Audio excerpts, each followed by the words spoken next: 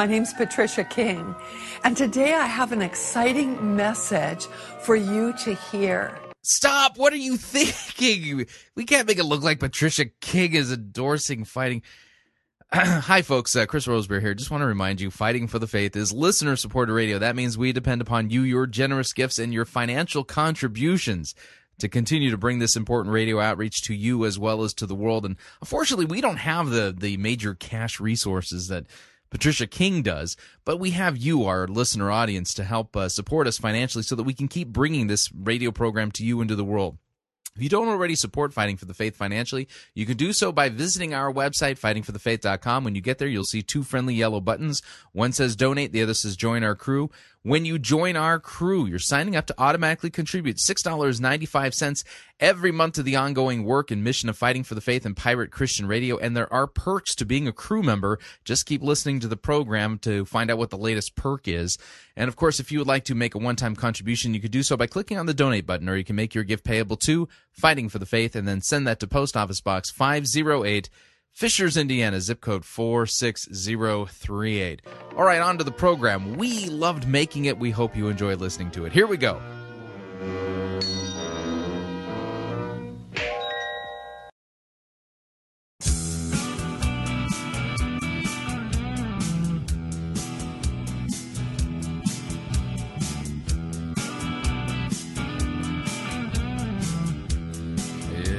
It's time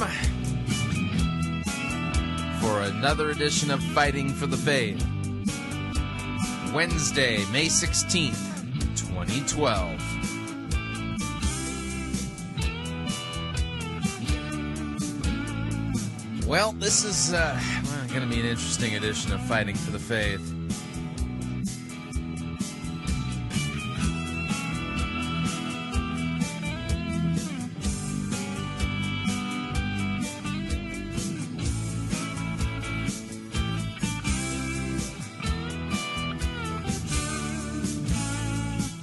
Thank you for tuning in. You're listening to Fighting for the Faith. My name is Chris Roseborough. I am your servant in Jesus Christ, and this is the program that dishes up a daily dose of biblical discernment, the goal of which, help you to think biblically, help you to think critically, and help you compare what people are saying in the name of God to the Word of God.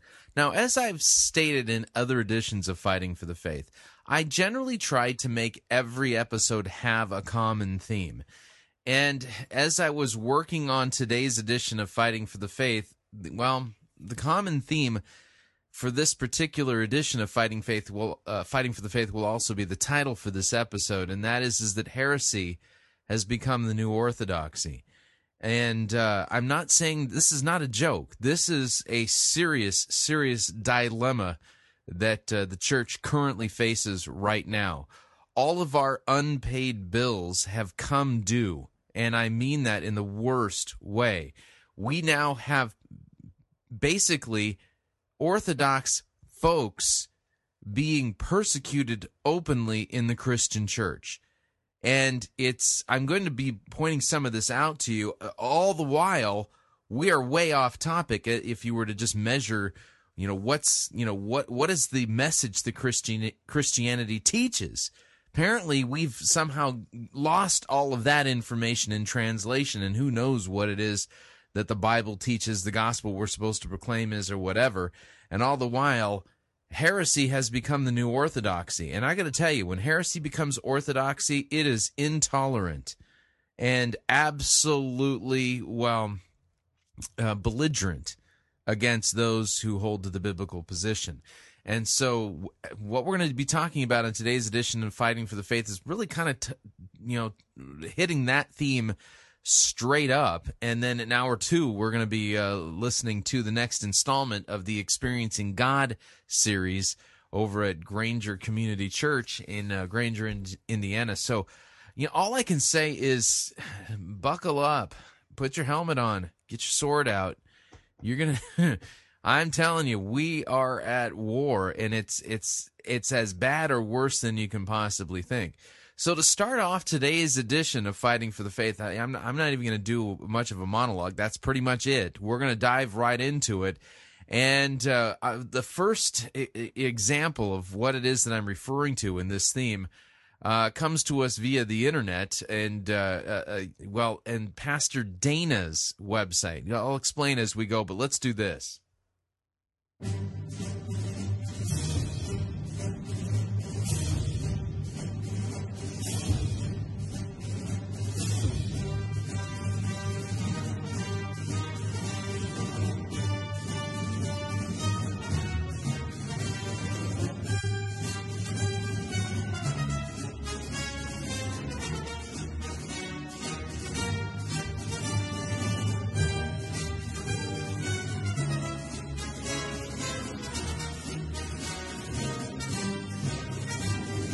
Yeah, the Imperial March from the Star Wars trilogy, the original ones. All right. Just needed a musical interlude to kind of get into this. All right, so let me explain what it is that you are going to be listening to here. A pastor from Calvary Chapel in St. Petersburg, Florida. His name is Scott Rodriguez. And apparently in St. Petersburg, Florida, there's a gal by the name of Dana Muldoon who has set up her own tent revival of sorts and is basically promising miracles and prophecy and all this kind of stuff. And what she really is, well, basically a snake oil saleswoman. And we're going to be listening to two different segments of this because I got two different versions of this video. But you can find Pastor Dana's website at pastordana.com, and this is a gal who preys on the sick, the old, the people who need the poorest of the poor, basically promising financial miracle and breakthrough and stuff like that. I mean, this is just old-style snake oil salespeople kind of thing. Anyway, so Scott Rodriguez of Calvary Chapel, St. Petersburg, he's one of the pastors there. He was checking in on Pastor Dana's, event and was being a good shepherd. And I mean that in the best sense. As a pastor there, he was caring for the people in his congregation and his flock who were in attendance at Pastor Dana's tent revival.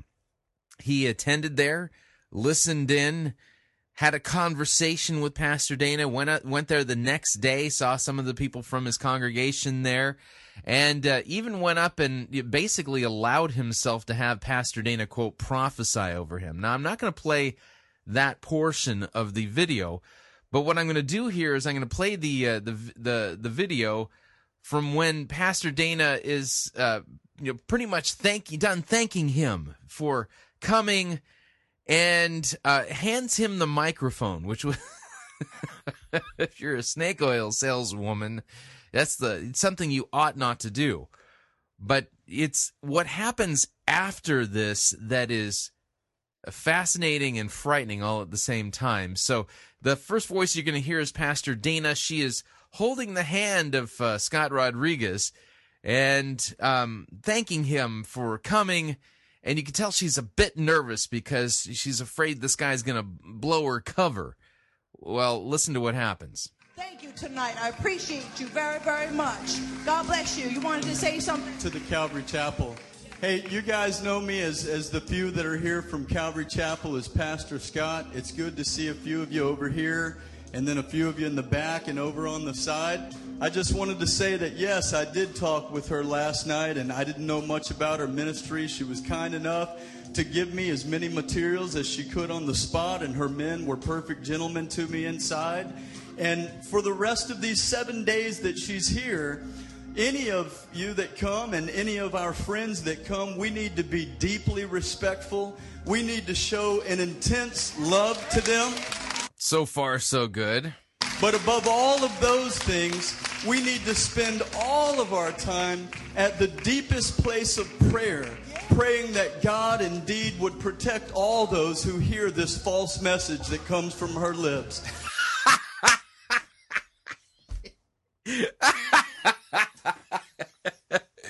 The look on her face that God would protect the people from the false message that comes from her lips. Oh, man. Very thankful for somebody bold for the truth and a pastor. What's he trying to do there?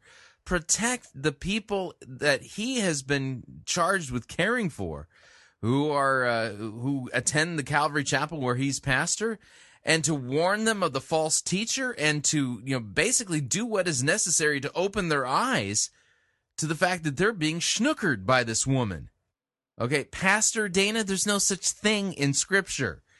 So now we've got Pastor Dana at this point looking like she wants to kill Pastor Scott Rodriguez, and let's see how this plays out now. Because God's message is not miracles, but that the shed blood of Jesus Christ would cleanse humble sinners. And when miracles are emphasized, Jesus is denied. And when miracles are emphasized, Jesus is denied. Great job, Scott Rodriguez.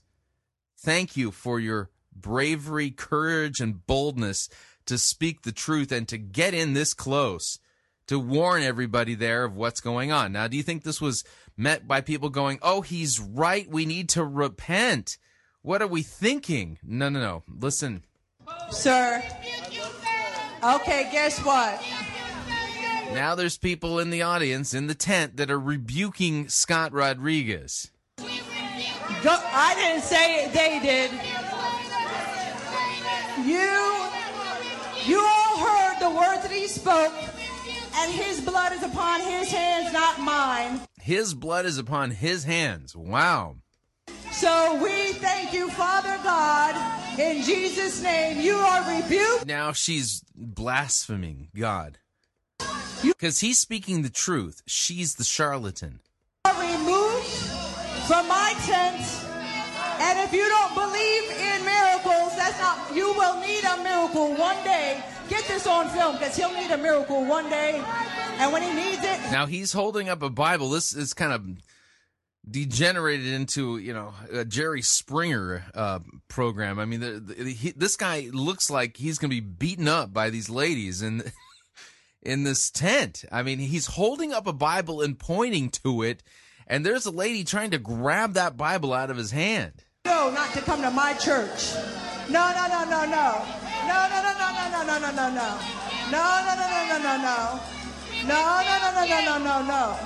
No, don't touch him. Don't touch him. Please be removed from my tent.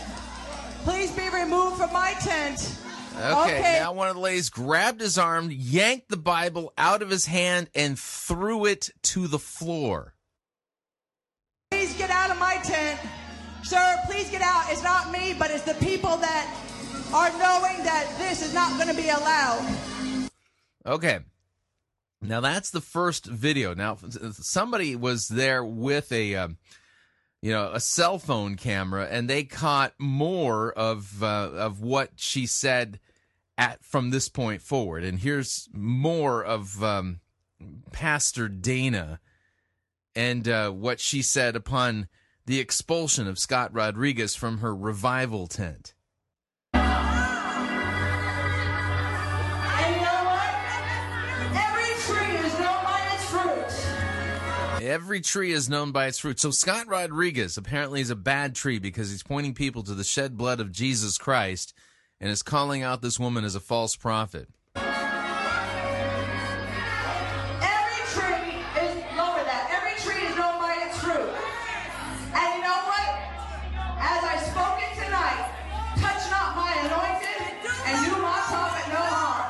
Yeah, don't touch my anointed. That means you can't touch her. You can't criticize her. You can't call her a false prophet because, well, then your blood is on your head. You can't touch God's anointed, and apparently that's what she is. There will not be blood upon my hands. What harm are we doing? There will not be blood upon my property because I'm a peaceful prophet. And if he thinks I'm a false prophet, woe be unto him. Yeah, woe be unto him.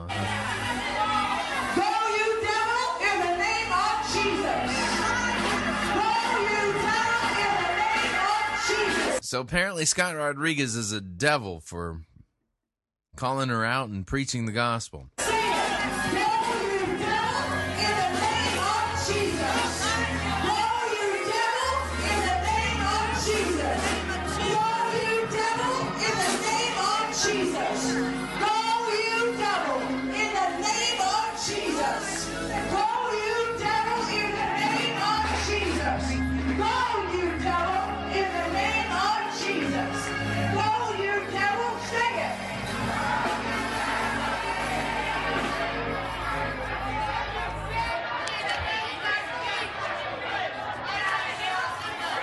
Yeah, complete pandemonium is broken loose. You know what? I'm glad my tent is here. Because it needed to be here to bring a revelation to the bondage of the religious demons that are across the street.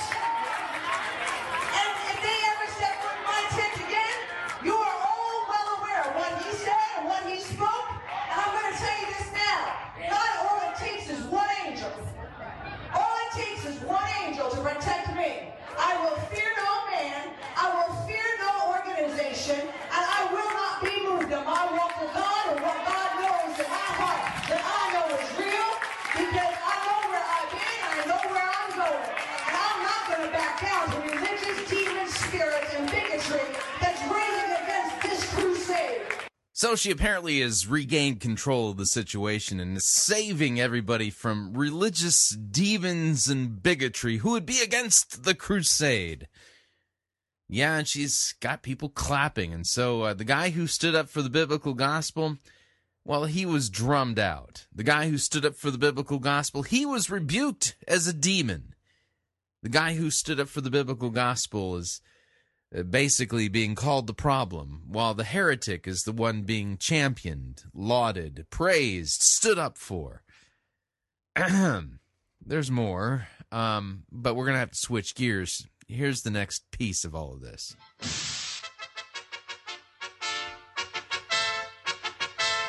Look out! Look out! Pink elephants on parade, here they come! Hippity-hoppity!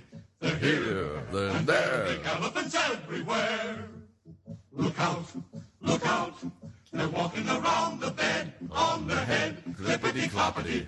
Arrayed in braid! Pink elephants on parade! What'll I do? What'll I do? What an unusual view! I can stand the sight of worms and look at microscopic germs, but Technicolor pachyderms is really too much for me. I am not the type to faint when things are odd or things are quaint, but seeing things you know that ain't can certainly give you an awful fright. What a sight! Chase 'em away! Chase 'em away! I'm afraid. Need your aid. Pink elephants on parade. Pink elephants. Pink elephants. Pink elephants. That's right. We've got an update regarding more fallout from the Elephant Room 2. And this time, it's, not churches leaving Harvest Bible Chapel, but congregations, or in this case, a particular congregation, being kicked out of Harvest Bible Chapel because their leadership just wouldn't get to the point where they would support what James MacDonald had done in embracing T.D. Jakes, a Word of Faith heretic and a modalist. Well, of course, he believes in the doctrine of the Trinity as long as he can express it in modalistic terms.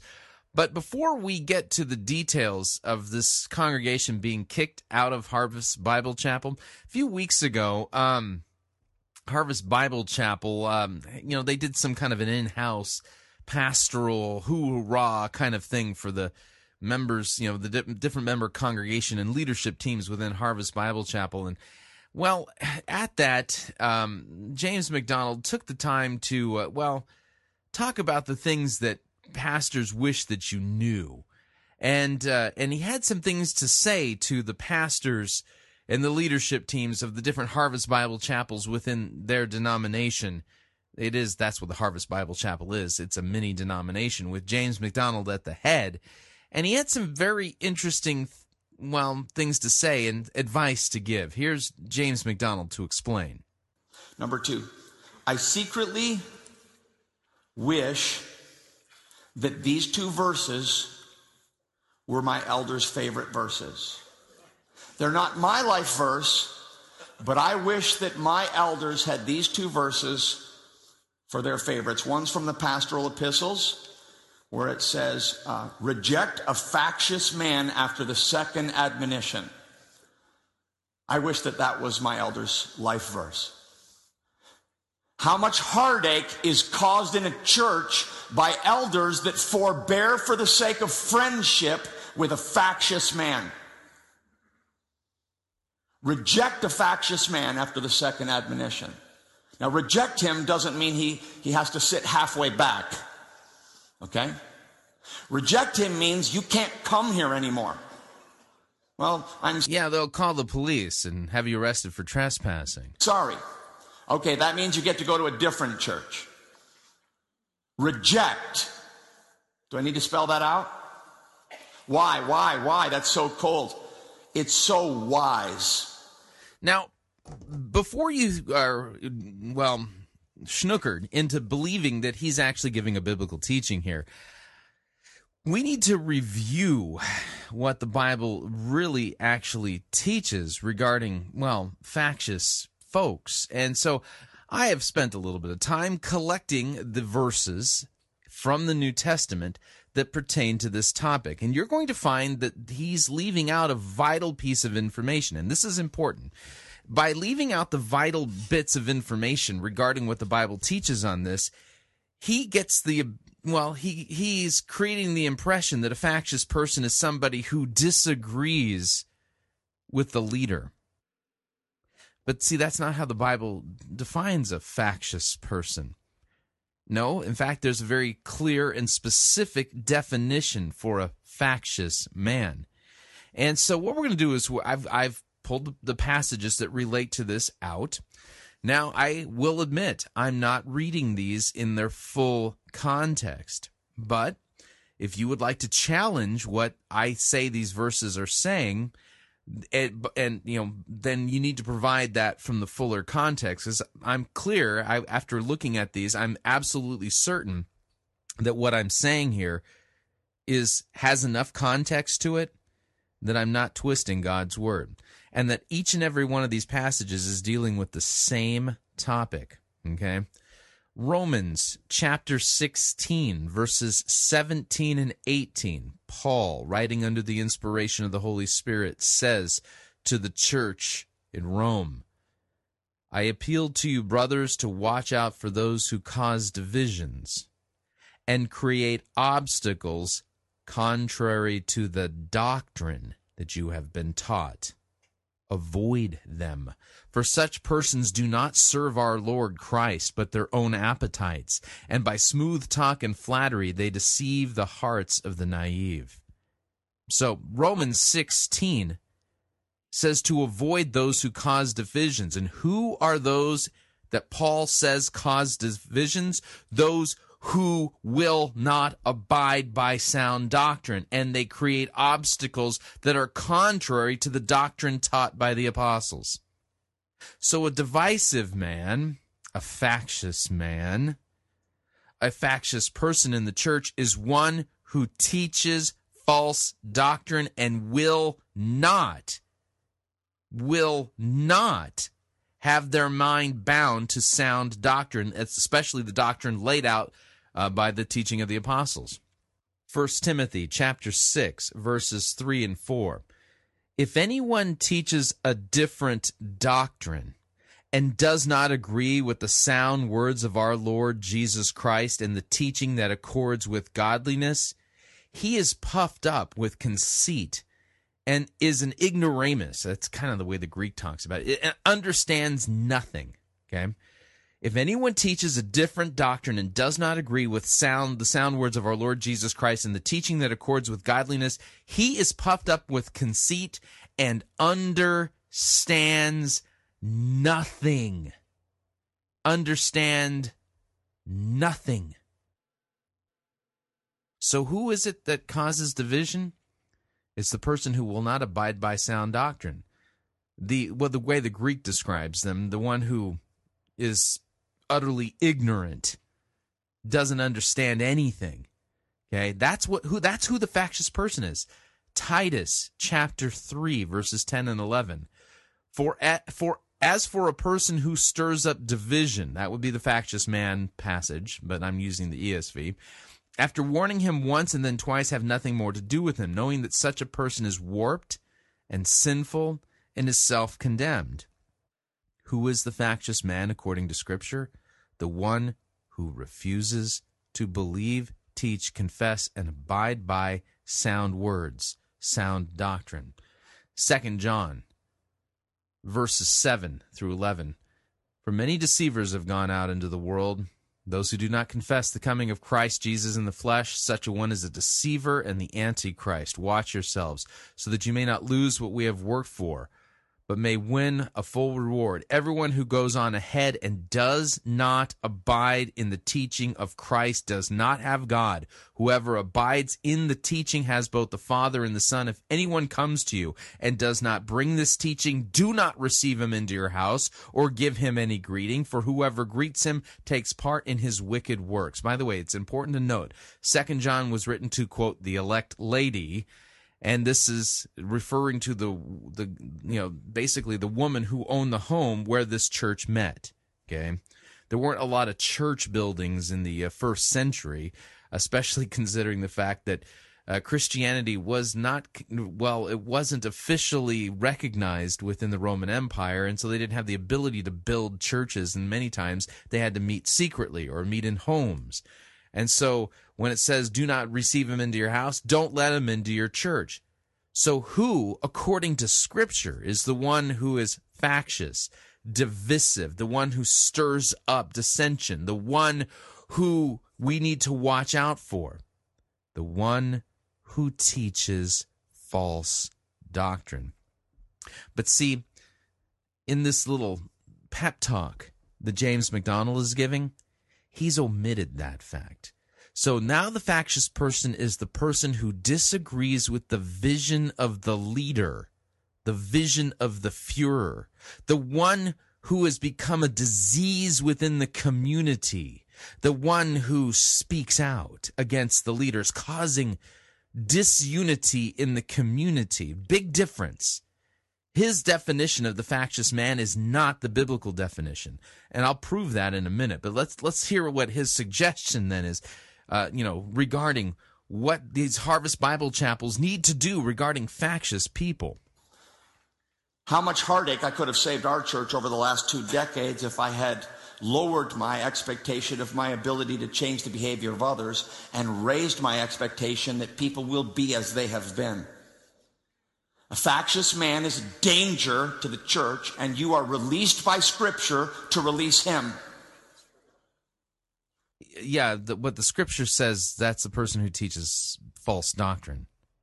And I'm releasing you to take a small portion of your church's budget, build a catapult, put it in the church parking lot, and load it regularly. I think we can shoot this one right out of our county. So his solution, a factious person, which he doesn't take any time to explain as somebody who won't believe or abide by sound doctrine, what's what the Bible teaches. So anybody who's causing division isn't getting with the program, following and getting behind the Führer, causing disunity in the community. That's the factious person, and his solution: build a catapult, put it in your church parking lot, and launch the factious person out of your parking lot and into the next county. Now, how did this play out? Well, it just so happens that Harvest Bible Chapel of Grayslake, Illinois, I should say the church formerly known as Harvest Bible Chapel of Grayslake, Illinois. They're now Harvest Bible Church. Well, they were kicked out of the Harvest Bible Chapel denomination. And their pastor, senior pastor Mike Bryant, explained some of the details regarding this, their removal from Harvest Bible Chapel in a sermon preached last week. And I think it's important to hear what he has to say and ask yourself, is Pastor Mike Bryant the factious man that Scripture warns us about? Or, in fact, is it really James MacDonald? Again, the theme today is when heresy becomes orthodoxy. Yeah. So here is Senior Pastor Mike Bryant. He's talking about 2 Corinthians chapter 4, verses 7 through 15. We're partway through his sermon here, and I want you to hear some of the details of what he had to say regarding his church's being catapulted out of Harvest Bible Chapel and why that came about. Was he being factious according to the biblical definition of, well, what it means to be factious, or was he actually doing his biblical job and questioning James MacDonald and what went on at the Elephant Room 2 conference and his embracing of TBN Word of Faith heretic T.D. Jakes, and also he's also a modalist. Well, let's listen. Here's Mike Bryant. Not destroyed. There is hope amidst the suffering. Loved ones, we have hope. And for our church, as I'm studying this passage, I am amazed at the pertinence of God's word. Can I just tell you that? I am amazed that God sees what we are going through and a year in advance knew that we would be in this passage. And with the sufferings that we are going through as a church, if you were here last week, you heard about the sufferings that our church is enduring. We have a sign out there that says Harvest Bible Chapel, and did you know that we are no longer a Harvest Bible Chapel? Because our denomination decided they wanted to kick us out. And why did they want to kick us out? Because they wanted to choose to embrace, to invite, and affirm somebody who teaches false doctrines about the gospel of Jesus Christ and about the Trinity. And so because of that, loved ones, I don't know about you, but I'm perplexed right now at this situation. I'm confused, I'm discouraged, and I'm grieving over this. I'm perplexed at the reality that the men that, for some of us in this room, we've served with them for 5 years, 10 years, 15 years, 20 plus. I've been a part of Harvest Bible Chapel for 23 years now.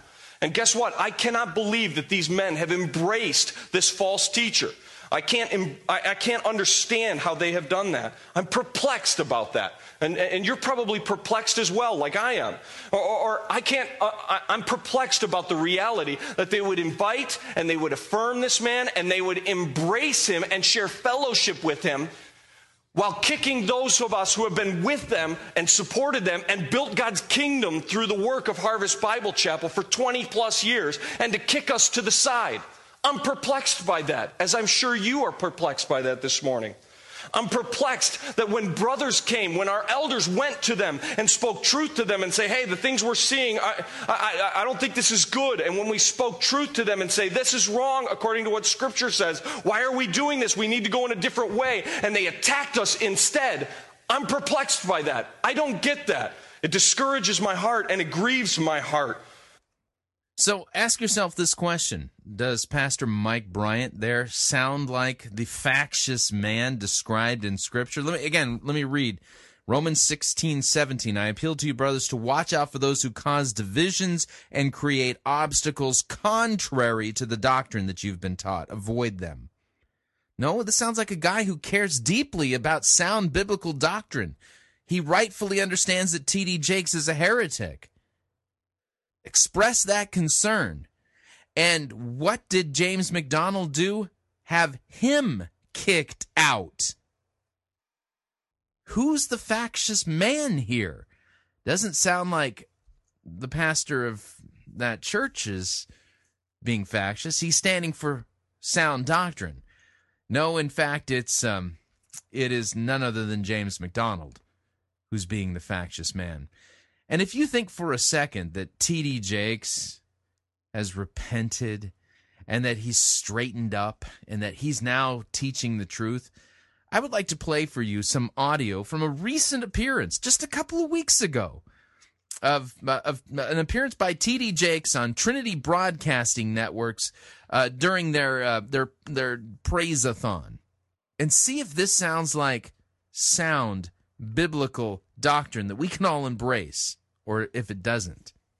Little did I know that God would open up not only our ministry, but ministry opportunities around the world, raise up sons and daughters in the ministry, all through a moment where Paul Crouch said yes to an unction of the Holy Spirit about somebody he didn't even know. Hello.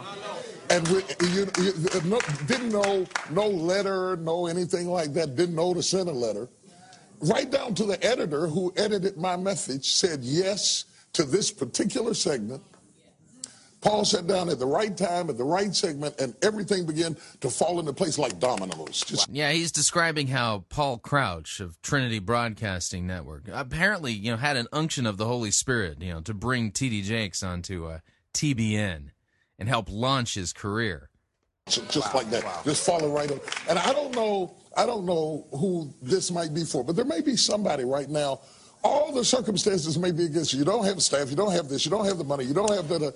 But when God gets ready to bless you. Come on now. God's getting ready to bless somebody. This is, you ever been to, like a Cub Scout meeting or, one of those places where they have a raffle and you buy raffle tickets? I mean, this is like heavenly blessing raffle tickets. God's getting ready to bless somebody. Quick, get your your tickets out and let's take a look.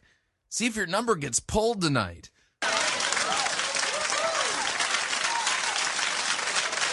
I believe the last verse of the 23rd division of Psalms, which I've been meditating on and just going back and concentrating, said, surely goodness and mercy shall follow you all the days of your life.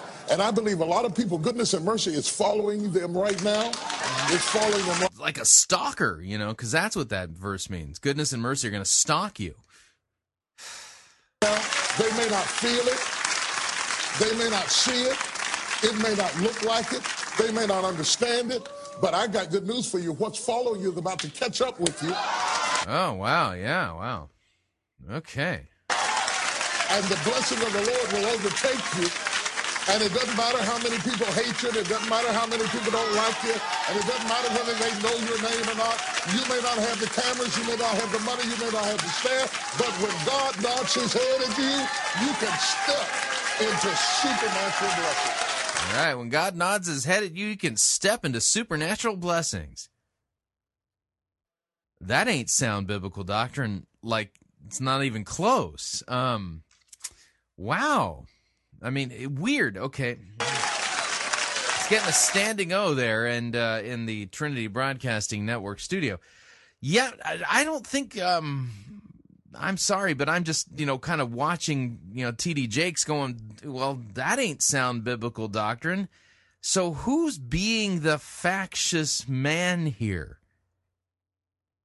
Well, it wasn't that pastor of that Harvest Bible Chapel in Grayslake, Illinois. He wasn't being factious. He was standing for, calling for, obedience to, subscription to, adherence to sound biblical doctrine. Again, 1 Timothy 6, if anyone teaches a different doctrine and does not agree with the sound words of our Lord Jesus Christ and teaching that accords with godliness, he is puffed up with conceit and understands nothing.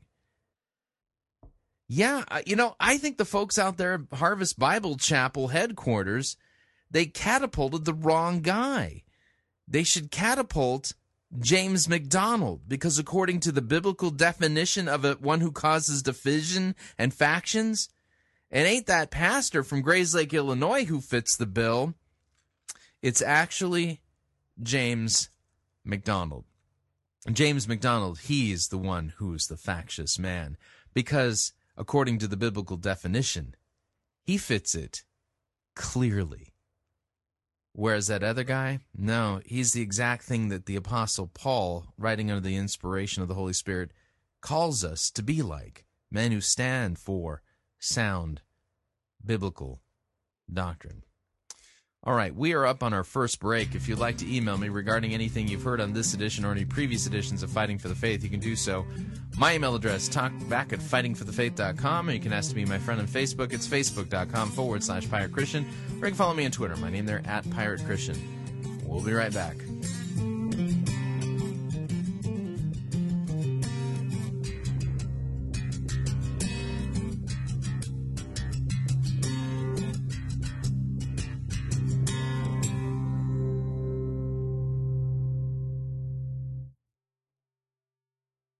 Because only good theology leads people to heaven. You're listening to Fighting for the Faith. It's Monty Python's Flying Circus Church.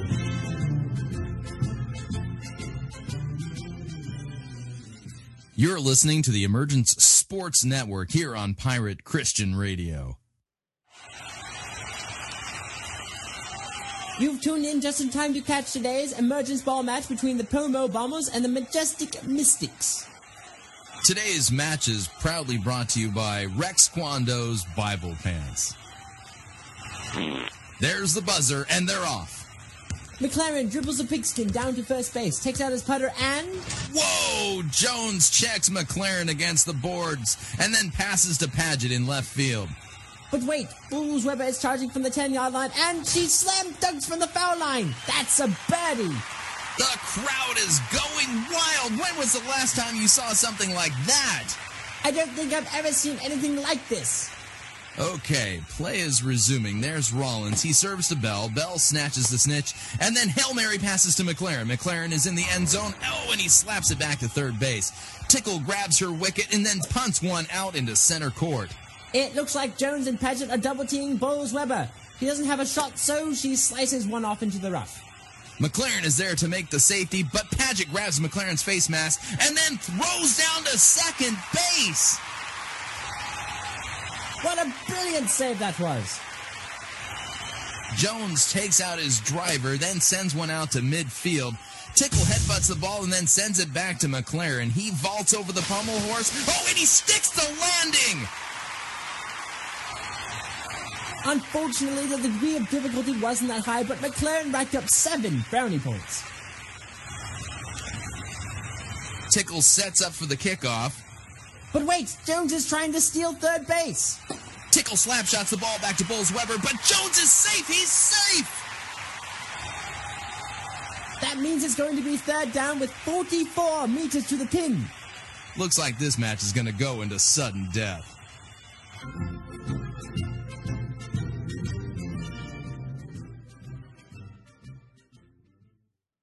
You spend some serious time staring at a digital screen, probably around 8 hours a day. There's work, video games, surfing the web, and every other function of life on all our devices. Hey, we live in an age where everything is digital. It's just par for the course, right?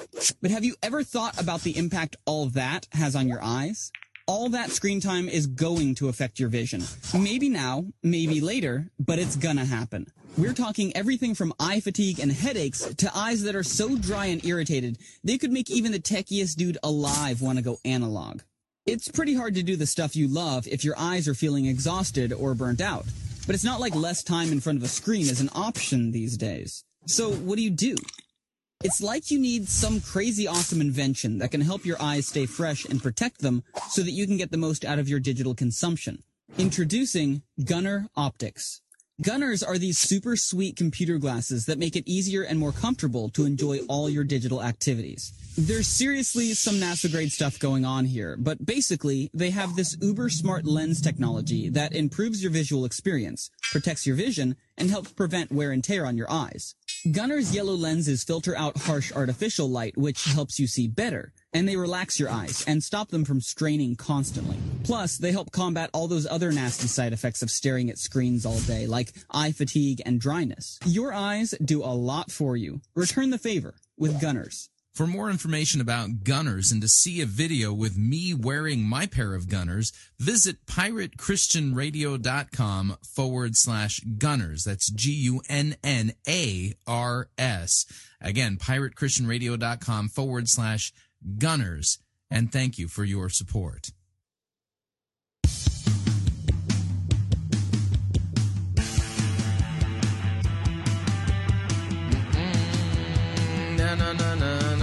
All right, we're back.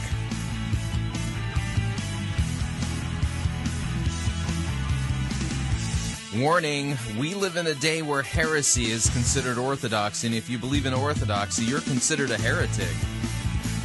Things are upside down, backwards, and inside out. Not good. Just a reminder, Fighting for the Faith is listener-supported radio. That means we depend upon you and your generous gifts and financial contributions in order to continue to bring Fighting for the Faith to you as well as to the world. And you can partner with us by visiting our website, fightingforthefaith.com. And when you get there, you will see 2 friendly yellow buttons. One says Donate, the other says Join Our Crew.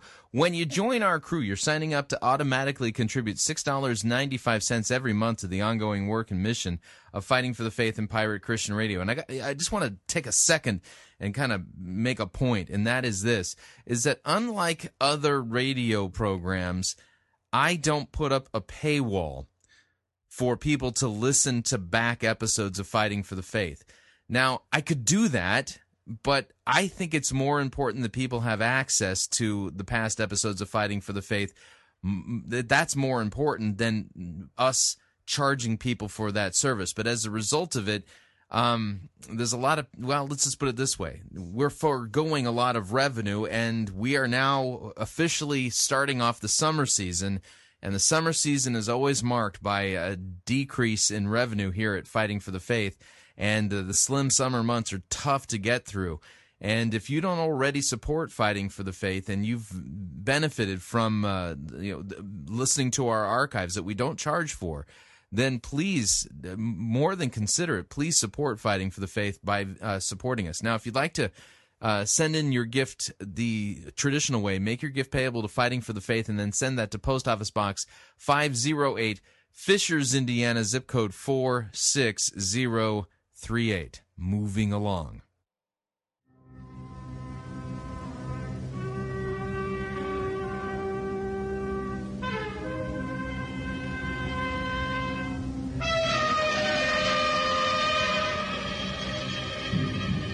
These are the sounds of the emergent postmodern Philharmonic Orchestra.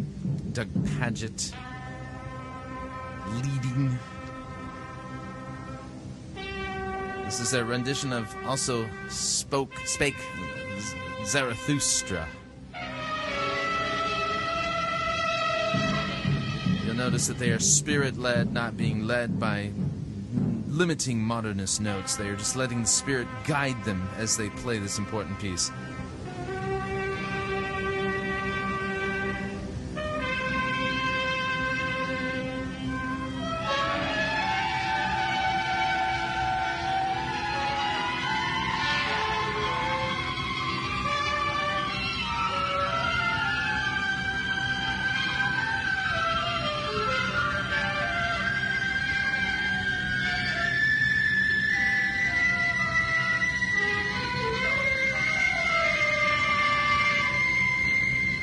Truly a postmodern tour de force. All right, these next two segments are actually kind of one and the same, but I have to go to two different places to kind of make the point. First point is from the Pomo Musings website, pomomusings.com. This would be the blog of the postmodern emergent Adam Walker Cleveland. And he's been doing a series where he's had guest bloggers on his blog doing guest posts on their ongoing series entitled Reimagining Christianity. As if you could do that. I mean, Christianity is the faith once for all delivered to the saints, but see, postmoderns are just they've got to rethink it because Christianity, historic Christianity, works from the idea that truth is transcendent and binding on all consciences equally. It's this idea of Catholicity, and I mean this not Roman Catholic. I'm not talking about the Pope and the Roman Catholic Church. I'm talking about the word Catholic itself long before there was ever a Pope in Rome, okay? And what I mean by the Catholic faith is the universal Christian faith. It is universal. It is the same regardless of what region, community, culture that you live in. It's the faith once for all delivered to the saints.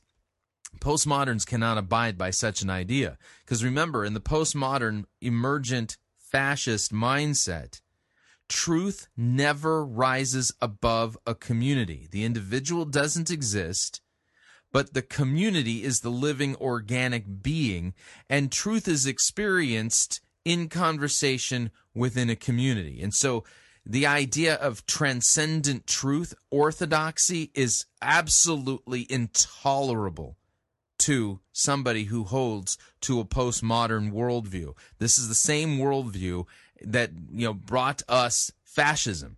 It's the same worldview. It's the counter-Enlightenment, anti-Enlightenment, irrational worldview put out by Kant, Hegel, Schopenhauer, Nietzsche, Heidegger, Foucault, and others. You get what I'm saying. And Adam Walker Cleveland, well, he's bought into this, hook, line, and sinker. So his personal installment in the series that he's been doing on his website, Reimagining Christianity,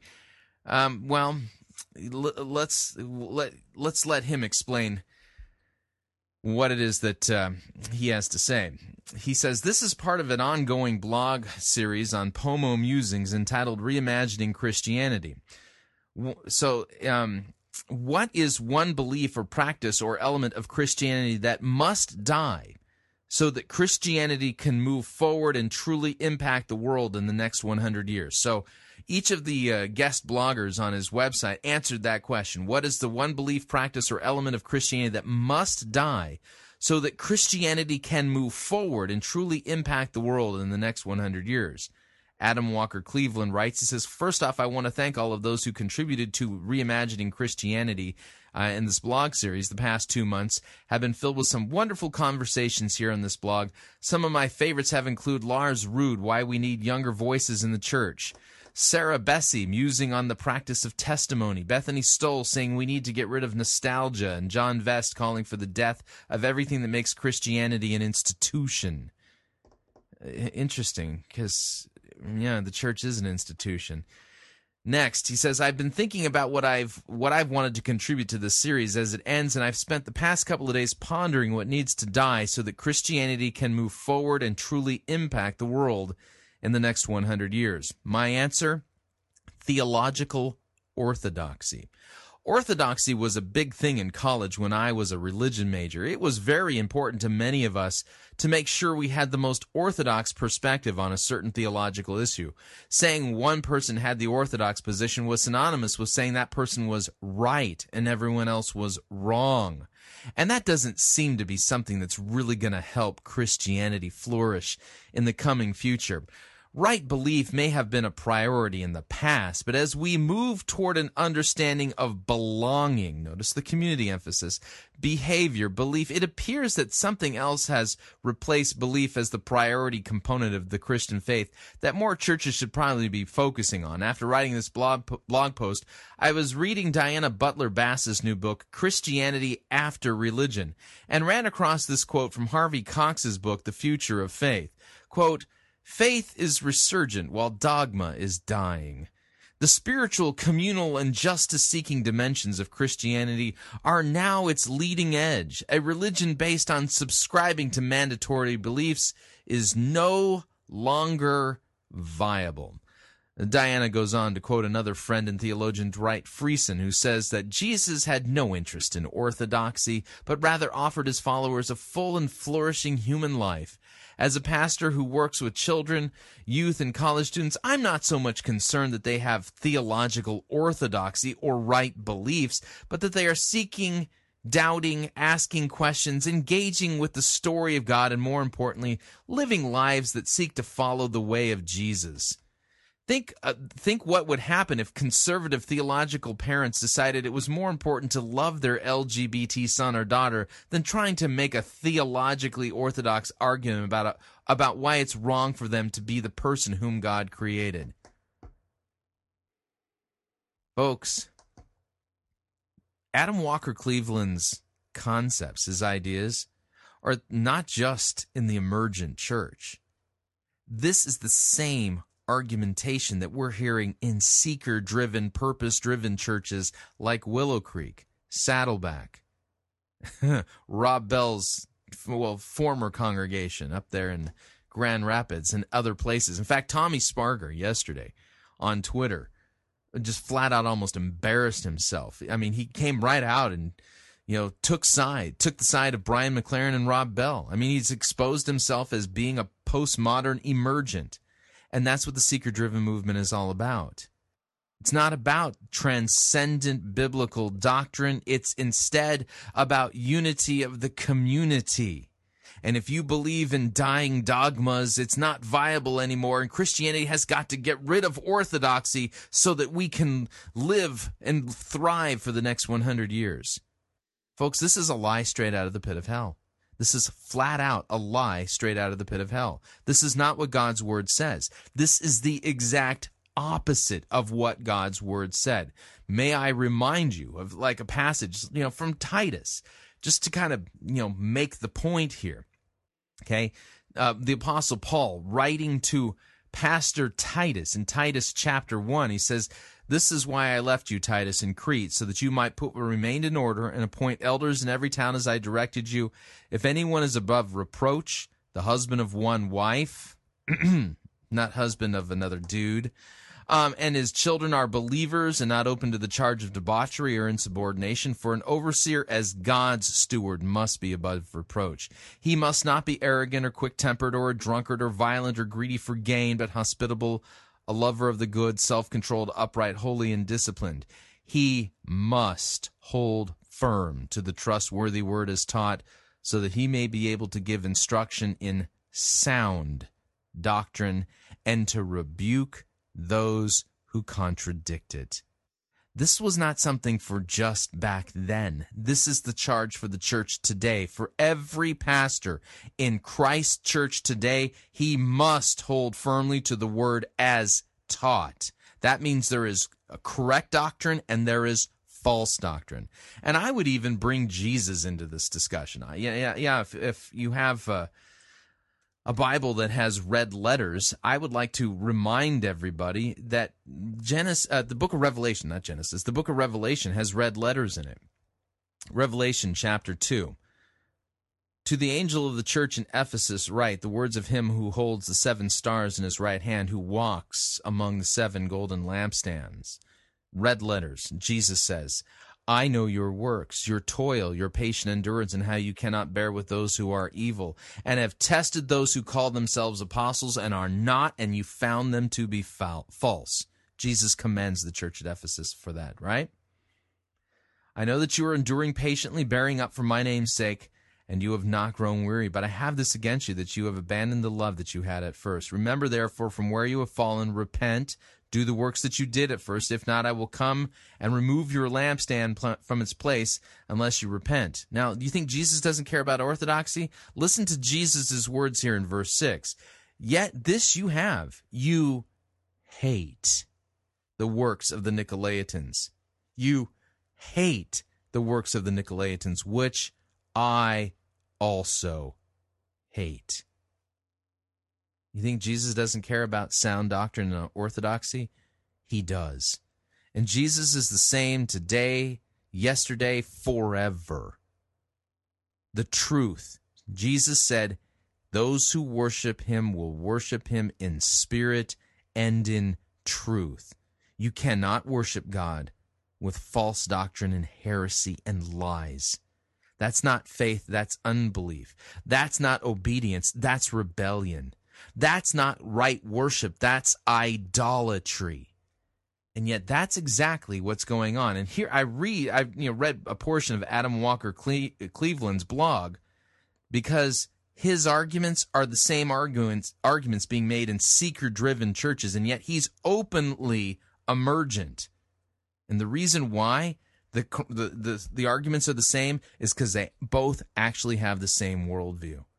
Just one is more open with it while the other isn't. Okay?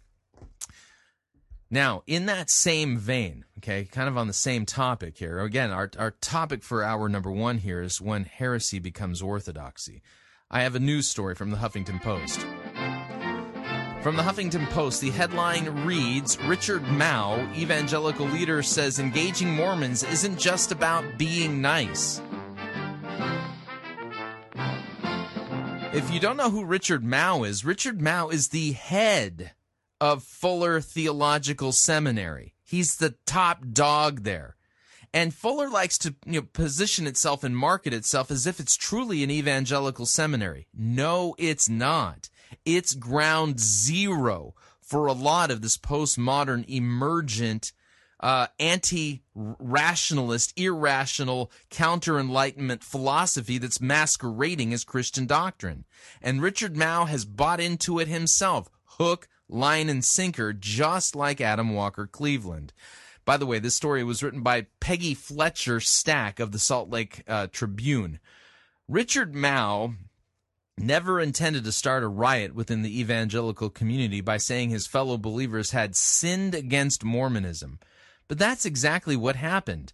Mouw, the president of Fuller Theological Seminary in Pasadena, California, had been meeting regularly with Latter-day Saint scholars before he gave a 7-minute introduction of Ravi Zacharias, an evangelical speaker who addressed a packed audience in the Mormon Tabernacle in November of 2004. Quote, listen to what Mouw says. "We've often seriously misrepresented the beliefs and practices of members of the LDS faith," Mouw said that night. Quote, "It's a terrible thing to bear false witness." The impact was immediate. Some of Mouw's colleagues and fellow believers were outraged. They accused him of selling out, of not standing for Christian truth, or adequately denouncing evil, of being duped. Undeterred, Mouw continued this line of preaching to evangelicals for the next 7 years and maintained regular conversations with Mormons. He has now expanded it into a just-released book entitled Talking with Mormons, an invitation to evangelicals. In the book, Mouw argues that understanding Mormonism isn't just about being nice, it's a Christian mandate. It sounds like Rick Warren speak, right? Too often, evangelicals pick up little-taught LDS beliefs, such as humans becoming gods or having their own planets, and put them at the center of Mormon theology rather than at the periphery.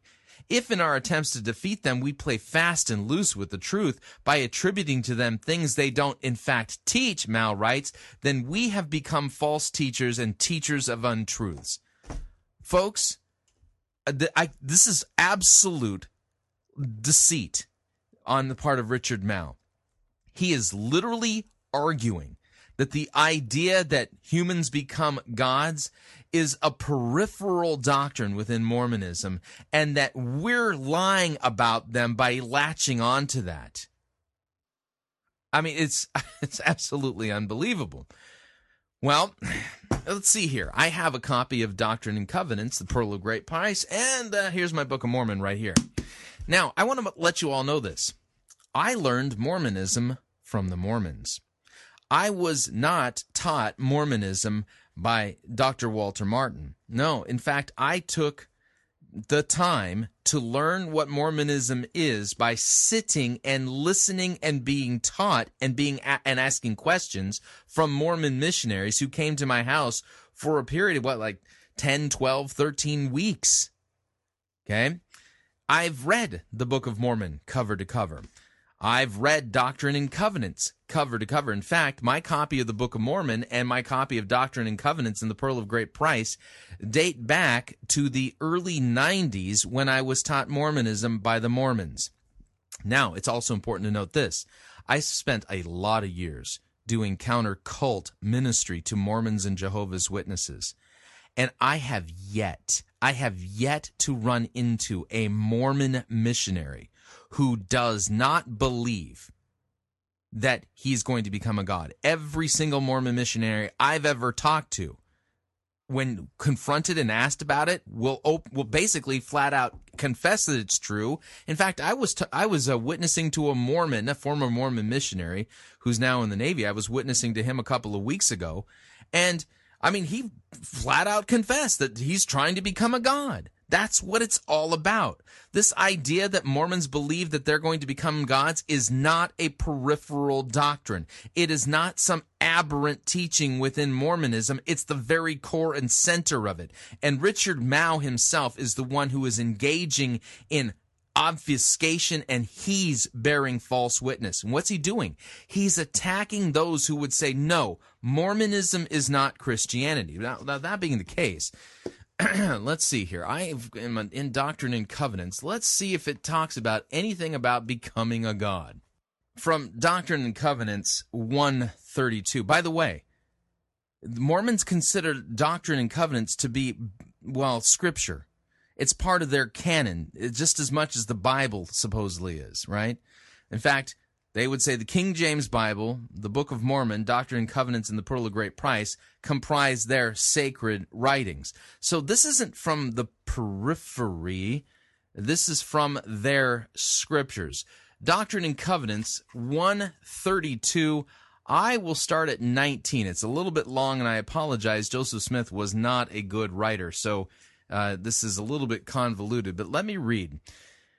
And again, verily I say unto you, if a man marry a wife, by my word, which is my law, and by the new and everlasting covenant, and it is sealed unto them by the Holy Spirit of promise, by him who is anointed, unto whom I have appointed this power and the keys of this priesthood, and it shall be said unto them, you shall come forth in the first resurrection, and if it be after the first resurrection, in the next resurrection, and shall inherit thrones, kingdoms, principalities, and powers, dominions, all heights and depths. Then shall it be written in the Lamb's book of life, that he shall commit no murder, whereby to shed innocent blood. And if ye abide in my covenant, and commit no murder, whereby to shed innocent blood, it shall be done unto them in all things whatsoever my servant have put upon them in time and through all eternity, and shall be of full force when they are out of the world, and they shall pass by the angels and the gods,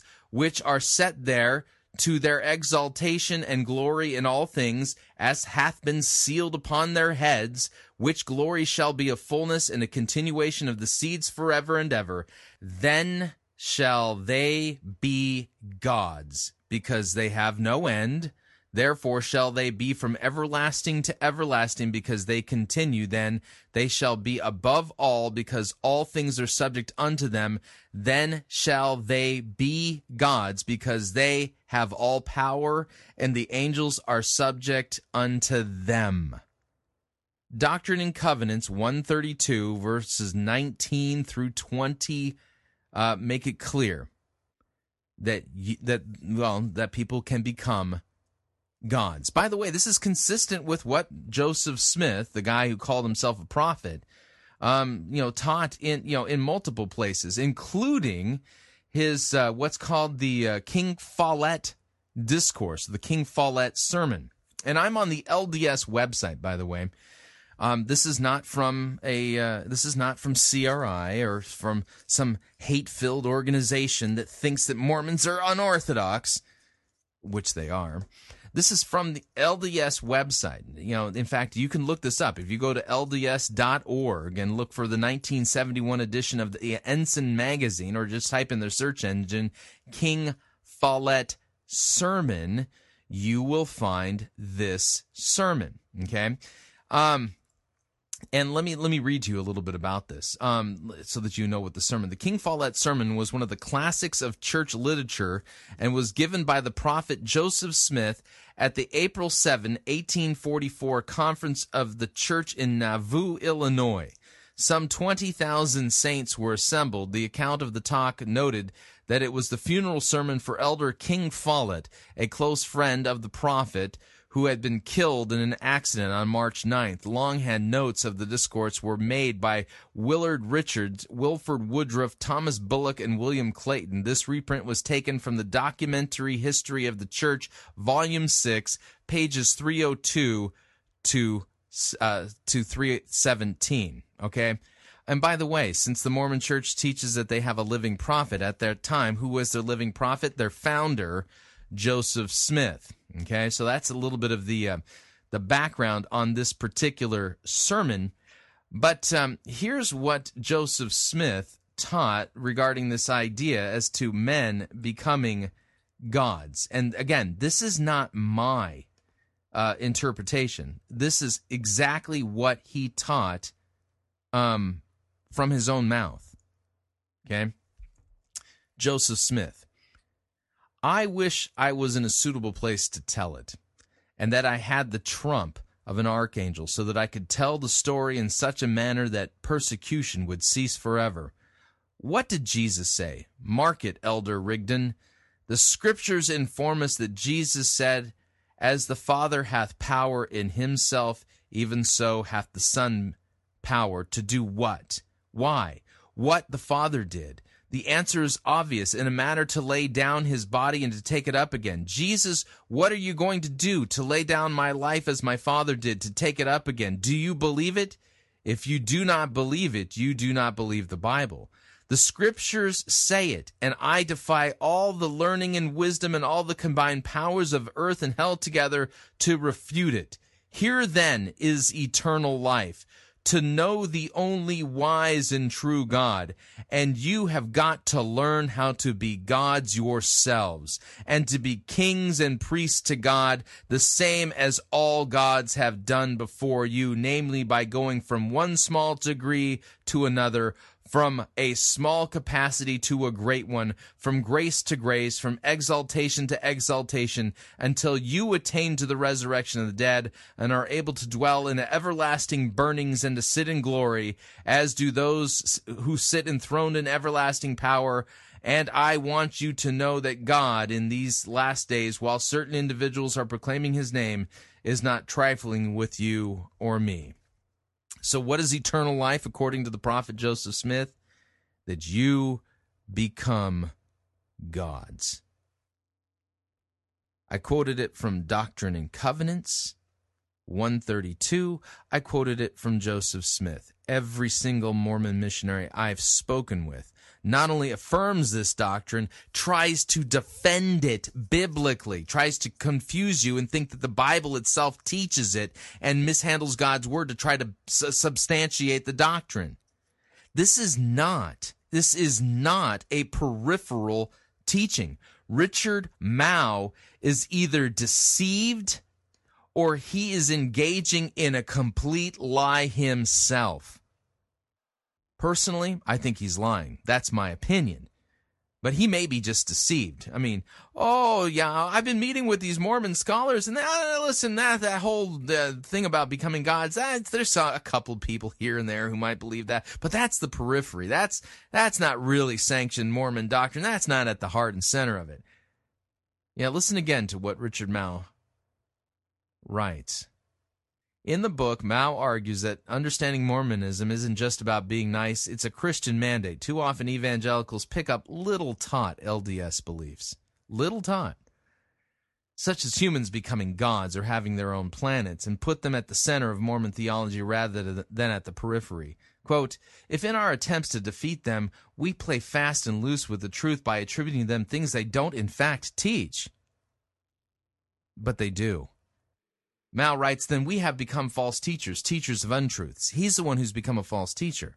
Mormonism, it's called the law of eternal progression. It's the very heart and center of Mormonism and what all of the temple ceremonies and rituals are all about in all those Mormon temples that dot the land. Mouw spells out the doctrinal differences between the Church of Jesus Christ and of Latter-day Saints and historical Christian faiths, the nature of God and Jesus, the nature of the Trinity, non-biblical Mormon scriptures, and the rejection of the creeds. Mouw disagrees with Mormon theology, but the Fuller president also grapples with what to think about Mormon founder Joseph Smith. Evangelicals generally view Smith as either a lunatic or a liar, but neither category adequately explains to Mouw how Smith could launch a movement that produced so many good people who share his values. The same argument could be applied to Muhammad and Islam. Mouw arrives at what can be seen by many evangelicals as a radical idea. He recognizes the positive workings of God beyond the borders of Orthodox Christianity. Such respect, he believes, is the beginning of careful engagement with other religious perspectives. And now to demonstrate that Richard Mouw is at odds with Jesus Christ himself, I would like to take you to another section of Scripture where there are red letters, okay? The red letters are not limited to Matthew, Mark, Luke, and John. I would like you to hear the words of Jesus. Acts chapter 26, starting at verse 16, so that you understand what the context here. The Apostle Paul is recounting his first encounter with the risen Jesus while he was on the road to Damascus to round up Christians and have them arrested and maybe even killed. Okay? Jesus, speaking to Saul, the persecutor, said, "Rise, stand upon your feet, for I have appeared to you for this purpose, to appoint you as a servant and witness to things in which you have seen me, and to those in which I will appear to you, delivering you from your people and from the Gentiles to whom I am sending you. So Jesus is saying, he's saying to Saul, I'm going to send you to the Gentiles to open their eyes so that they may turn from darkness to light, from the power of Satan to God, that they may receive forgiveness of sins and a place among those who are sanctified by faith in me. Jesus himself makes it clear. All other religions except for the Christian religion, which teaches the gospel, which is not found in any other religion. Salvation by grace alone, through faith alone, by Christ's shed blood on the cross alone. Period. Men are brought to repentance and full pardon and forgiveness of their sins and are saved as a gift from God. All other religions, including Mormonism, and especially Mormonism, do not teach salvation by grace through faith alone. They teach a form of works righteousness. And what are they trying to do through their good works? Well, you heard it there in Doctrine and Covenants 132. They're trying through their good works and obedience to become gods. And yet the scriptures make it perfectly clear that there are no other gods. None. There are no other gods. Okay? And Richard Mouw naively said, oh, well, look at all these good Mormons. They're not good. They're unregenerate pagans.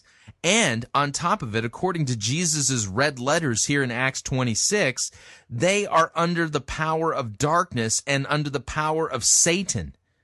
And it's only the preaching of the biblical Jesus and Christ and him crucified for our sins that can release them from the power of Satan and turn them to God and to give them faith and have their sins forgiven. This is Jesus' view, not mine. Okay? Well, the Apostle Paul, later in 1 Corinthians chapter 10, says this, therefore, my beloved, flee from idolatry. What is idolatry? Belief in a false god. And it doesn't matter if the God you believe in is named Jesus. The details, the doctrine, what you believe regarding that Jesus is what matters. That'll determine whether or not it's a true Jesus or a false Jesus, whether it's the real Jesus or an idol. Paul says, flee from idolatry. I speak as to sensible people. Judge for yourselves what I say. The cup of blessing that we bless, is it not a participation in the blood of Christ? The bread that we break, is it not a participation in the body of Christ? Because there is one bread, we who are many are one body, for we all partake of the one bread. Consider the people of Israel. Are not those who eat the sacrifices participants in the altar? What do I imply then? That food offered to idols is anything, or that an idol is anything? No, I imply that what pagans sacrifice, they offer to demons and not to God. I do not want you to be participants with demons. You cannot drink the cup of the Lord and the cup of demons. You cannot partake of the table of the Lord and the table of demons. Shall we provoke the Lord to jealousy? Are we stronger than he? You get the point? Joseph Smith did not hear from an angel of the Lord. The gods he believed in don't exist. The Jesus he believes in is not the biblical Jesus. The angel that appeared to him was a demon. And Mormons are literally offering good works not to God, but to demons.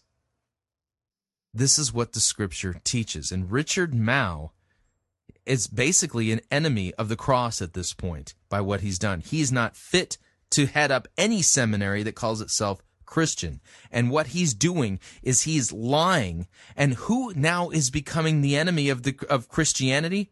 The ones who stand for sound biblical doctrine, who refuse to bend the knee here and to unite with Mormons and call them brothers and sisters in Christ. They're the ones being demonized. They're the ones being told they're bearing false witness. They're speaking untruths. But they're not. He is. And folks, this is what happens when heresy becomes orthodoxy. And at this point, this is not some exercise in theory. This is reality today, right now, in the visible Christian church in the United States at this moment. Those who are standing for the truth are being called divisive. They're being called scoffers. They're being told that they're the ones causing division and they're the ones being kicked out.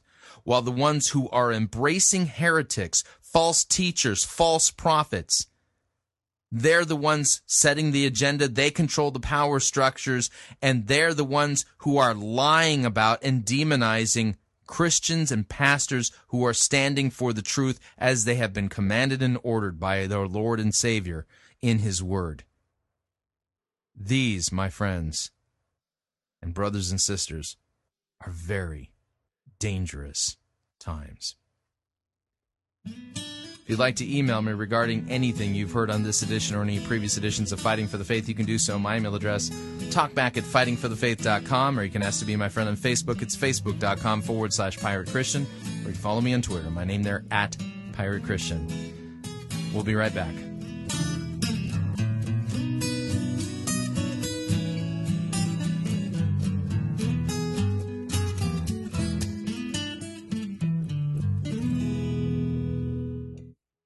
We don't need to rethink Christianity. We need to rediscover it.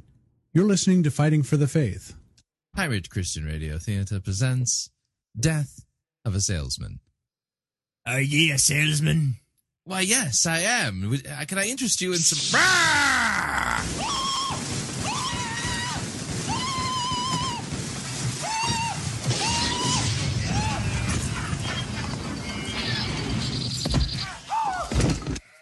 You're listening to Pirate Christian Radio.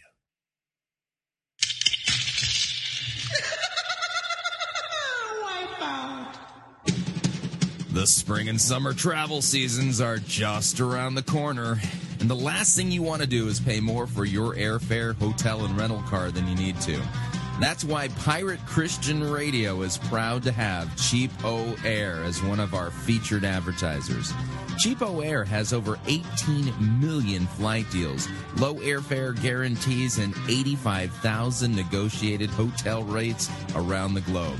And if you visit our website, piratechristianradio.com/cheap, we have a promo code that will save you an additional $10 off of Cheapo Air's already low prices. So visit piratechristianradio.com/cheap. Write down the promo code, click on the web banner, and book your spring or summer travel today. And remember, a portion of your purchase at Cheapo Air will go to support Pirate Christian Radio. That web address again is piratechristianradio.com/cheap. Thank you for your support.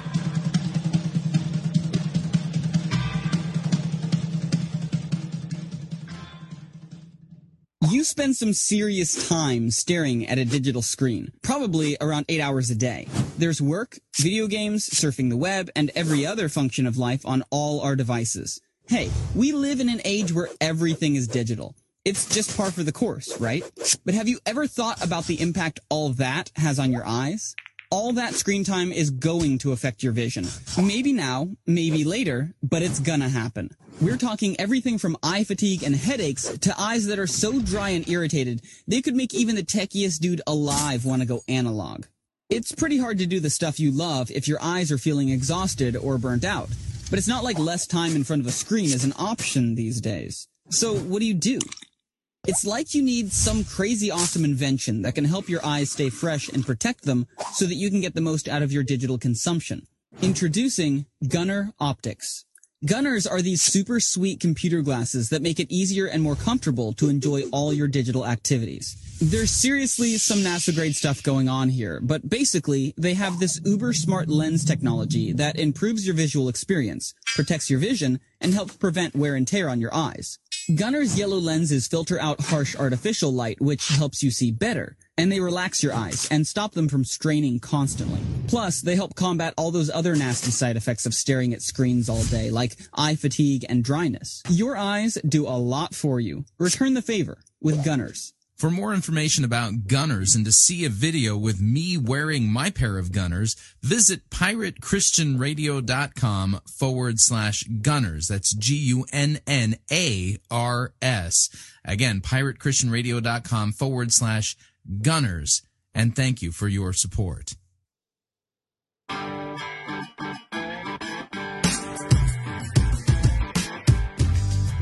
Okay, we're back. Hour number 2 of Fighting for the Faith. Sermon review time.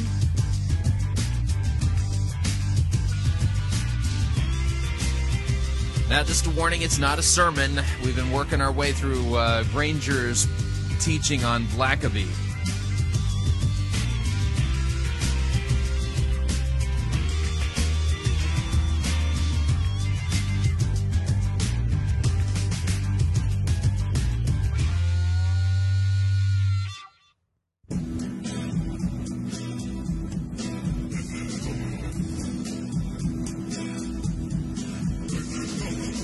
The good, the bad, the ugly, we review it all here at Fighting for the Faith. We're an equal opportunity sermon reviewing service. Today's sermon lecture midweek, teaching, comes to us via Granger Community Church, Granger, Indiana. Jason Miller will be teaching again, and this has to do with Blackaby's Experiencing God curriculum that they were teaching there at Granger for 12 weeks. We're up to week 7. This is a little bit shorter. Jason doesn't do as much teaching as Mark Beeson does. I may supplement it. It kind of depends. But listen carefully, because you're going to hear a lot about Granger's vision. Remember, this is all about hearing God's voice, not in the Bible. You can hear it there, but also in your everyday experiences. I mean, God is talking everywhere, and you try to figure out where God is working and then join Him, whatever that means. The Bible doesn't teach this, but anyway, let's kill the music. So without any further ado, here is Jason Miller and his teaching on Experiencing God, week 7, and here we go. Welcome to Experiencing God, week 7, right? Week 7? Can you believe it's week 7? Have you ever done anything in your life this long? Besides parent? I don't know. I'm stoked about this, you guys. We're like over the hump right now. If you thought this was going to be a terribly long experience, you didn't know how you'd make it through the fall, you're getting there. We are turning the corner and putting this thing behind us. What's that? Let's go another 12, he says. What do you think? Yeah, all right, we're getting warmed up. We'll get you guys there by the end of the night. Don't worry. I had lots of coffee today, so we're going to get there. You guys have a good day? Everybody all right? The weather's beautiful, I know. I want to acknowledge that it's not just us here in the room, though, that we're talking to. So we're talking to groups that are meeting throughout the week. We're kind of like digitally gathering with people online. We've got an online group where they gather and chat through the content. We've got home groups in the Elkhart area and other places around here. And I want to ask you, outside of the gathering, however you're gathering, maybe you're gathering in a home or maybe you're gathered here on a Monday night, outside of this environment, how many of you have heard at least one comment or story about how Experiencing God is doing something for somebody in their life that God's speaking to them? Have you heard these kinds of stories, even outside of this context? That's pretty cool, huh?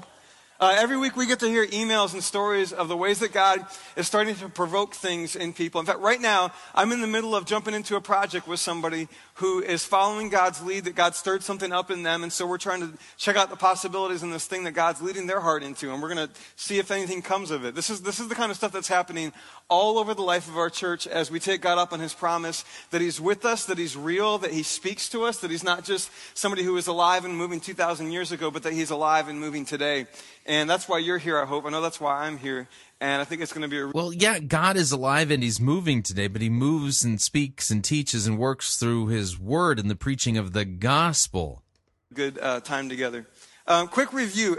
Before we go any further, though, we're going to spend a minute or two talking about your experience during the last week as you moved through the content, as you prayed through it, as you thought through it. So if you would, we're going to jump right in at your tables. And first, let's ask this question together. How do circumstances sometimes distort our view of God's work in our life rather than clarify what God is up to? What kind of question is this? How do circumstances sometimes distort our view of God's work in our life rather than clarify what God is up to? I had no idea that my circumstances were supposed to clarify what God is up to. Again, this is not taught in the Bible. How do circumstances sometimes distort our view of God's work in our life rather than clarify what God is up to? And what practices help shift our thinking to explore how God might be using our circumstances to speak to us, to transform us, to reveal himself to us? You've got 8 minutes on that. You good? Go for it. All right, now we're not going to sit here in silence for 8 minutes while I let you talk to yourself within yourself to answer the question. I'll just fast forward to when they come back. So without any further ado, here's Jason Miller again. So I heard a story about a meeting that I wasn't in. And those are my favorite stories because it means I don't have to sit through the meeting, you know what I mean? And in the story about the meeting that I wasn't in, some difficult news had to be delivered in the meeting. And it was kind of one of those moments where you feel like the momentum might be lost. And the person who had to delivered the news, and they were working through the frustration with the news. And somebody else in the room said, yeah, but until you find out why. Everybody leaned in, I guess, and said, what do you mean? And they said, well, until you find out what God's up to in all of this. And then it won't be so frustrating. And then it won't be so negative and painful. And we're going to look back on this someday, and we're going to say God knew exactly what he was doing. And sometimes circumstances obscure God's activity, and sometimes they highlight it for us, don't they? And I don't know about you, but I know that I want to be the kind of person who has like the sensitivity, the spiritual discernment in a moment like that to lean in and say, yeah, but until you find out when or why. Don't you? To lean into what God's doing, even in the stuff where it seems like he's nowhere near what's going on in your world. I want to throw another question at your table so you guys can talk about this for a few minutes. Share an experience in your own life when God spoke through your circumstances to reveal himself. I know that might take some thinking. Share an experience in your life where God spoke through your circumstances to reveal himself.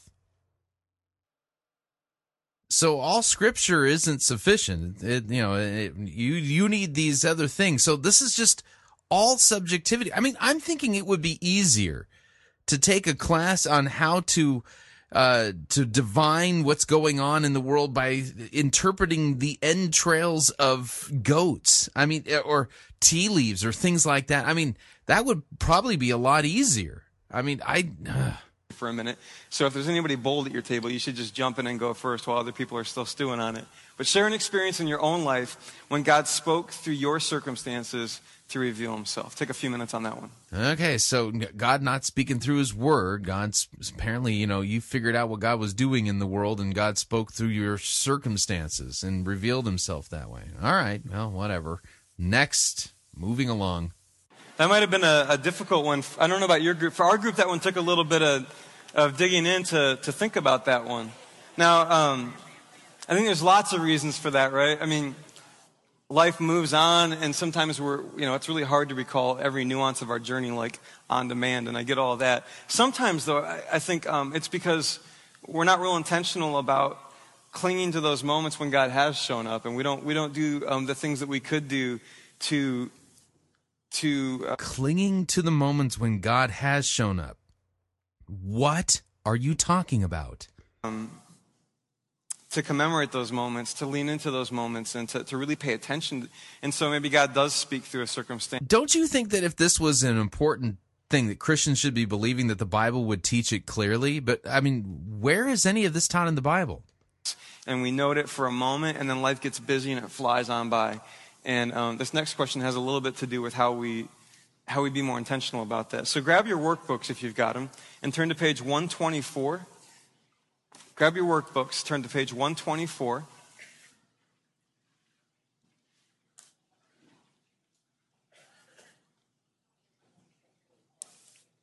And we're going to talk with each other just a little bit about the various characters that you had the chance to study. So a couple of questions for you about that little exercise on page 124 with the big number 1 next to it. First of all, as you consider these 8 characters that you had a chance to dig into one of them, what did you learn about their encounter with God and the spiritual markers that they built? What did you learn? And what spiritual markers do you see in your own life as you look over your shoulder? Like, what significance do those markers carry in your journey?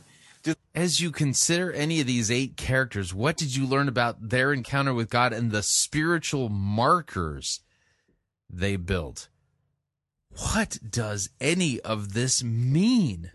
Well, thankfully, I have the the workbook, page 123, spiritual markers. I mean, who knew that there was an entire teaching in the Bible about... Wait, no, I'm sorry, there isn't. This is Blackaby's false interpretation and reading. He's not actually teaching something the Bible teaches. Don't you think if spiritual markers were important, the disciples would teach them?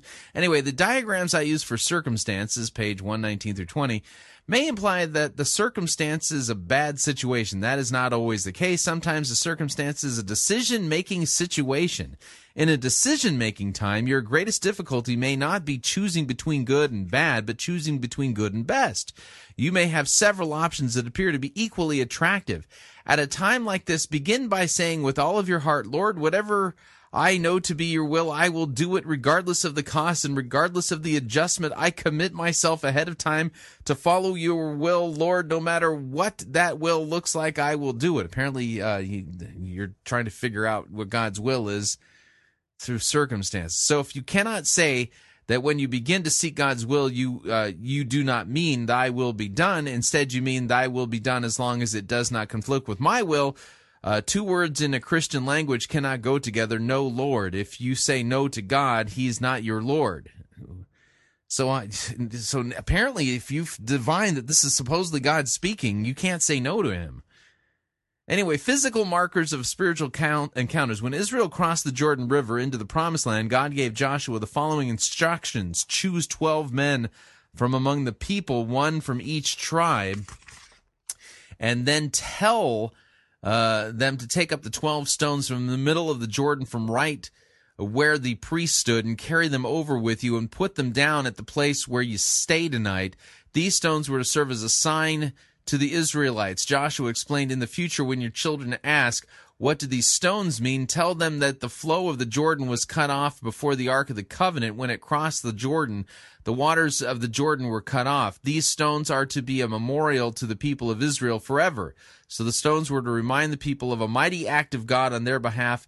On many other occasions, people built altars or set up stones as a reminder of significant encounters with God. So select one of the following persons you would like to study. Check the box beside that person you choose. Read about his encounter with God, then answer the questions that follow. So you can choose Moses, Abraham, Isaac, Jacob, Noah, Joshua, Gideon, or Samuel. Okay? So apparently, hang on a second here. I think this is in the margins here. A spiritual marker identifies a time of transition, decision, or direction when I clearly know God has guided me. So these are some kind of, it's kind of like those stones. See, God guided me, so those are markers, apparently. So these altars and stones become physical markers of great spiritual encounters with God. So you're trying to figure out, okay, so I'm looking at these other characters. These were their great encounters with God, and then they had spiritual markers. Oh, man. Still point to God's faithfulness, to a crisis of faith when you chose to trust God. Maybe to pivot points of obedience that brought honor to God and others. So the idea then is what significance do these markers carry in your journey? So you apparently have spiritual markers you're supposed to be laying down so that you remember things too. So we've got a little more time for this one. If you would take about 10 minutes and use that to... This is not a right reading of these biblical texts, by the way. This is a form of narcigesis, narcissistic eisegesis, and it's mystical at that. This is mystical narcigesis. About this exercise on page 124. All right, so they got 10 minutes to talk about this. I will fast forward, and here is Jason Miller. I don't know if you keep a spiritual journal of sorts or a prayer journal or anything like that. I'm a terribly inconsistent journaler, but I've had seasons in my life where that's been a part of my practice. And I know that usually when I'm cleaning out my house, do you have this experience? Like I'm making room for a new roommate or something like that, and I'll find this stack of journals.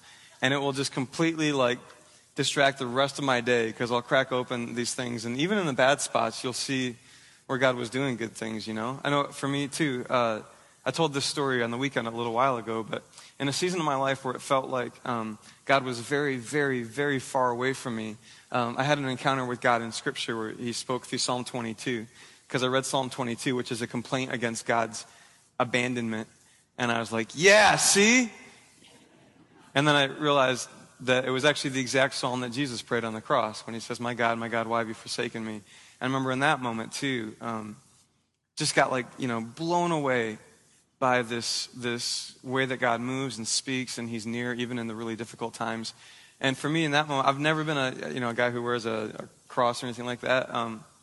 But that moment transformed the way I see the cross like nothing else in my life. And so that's actually a spiritual marker for me. I promise it's not a fashion statement, which is why I wear it inside my shirt. And it's not really for you.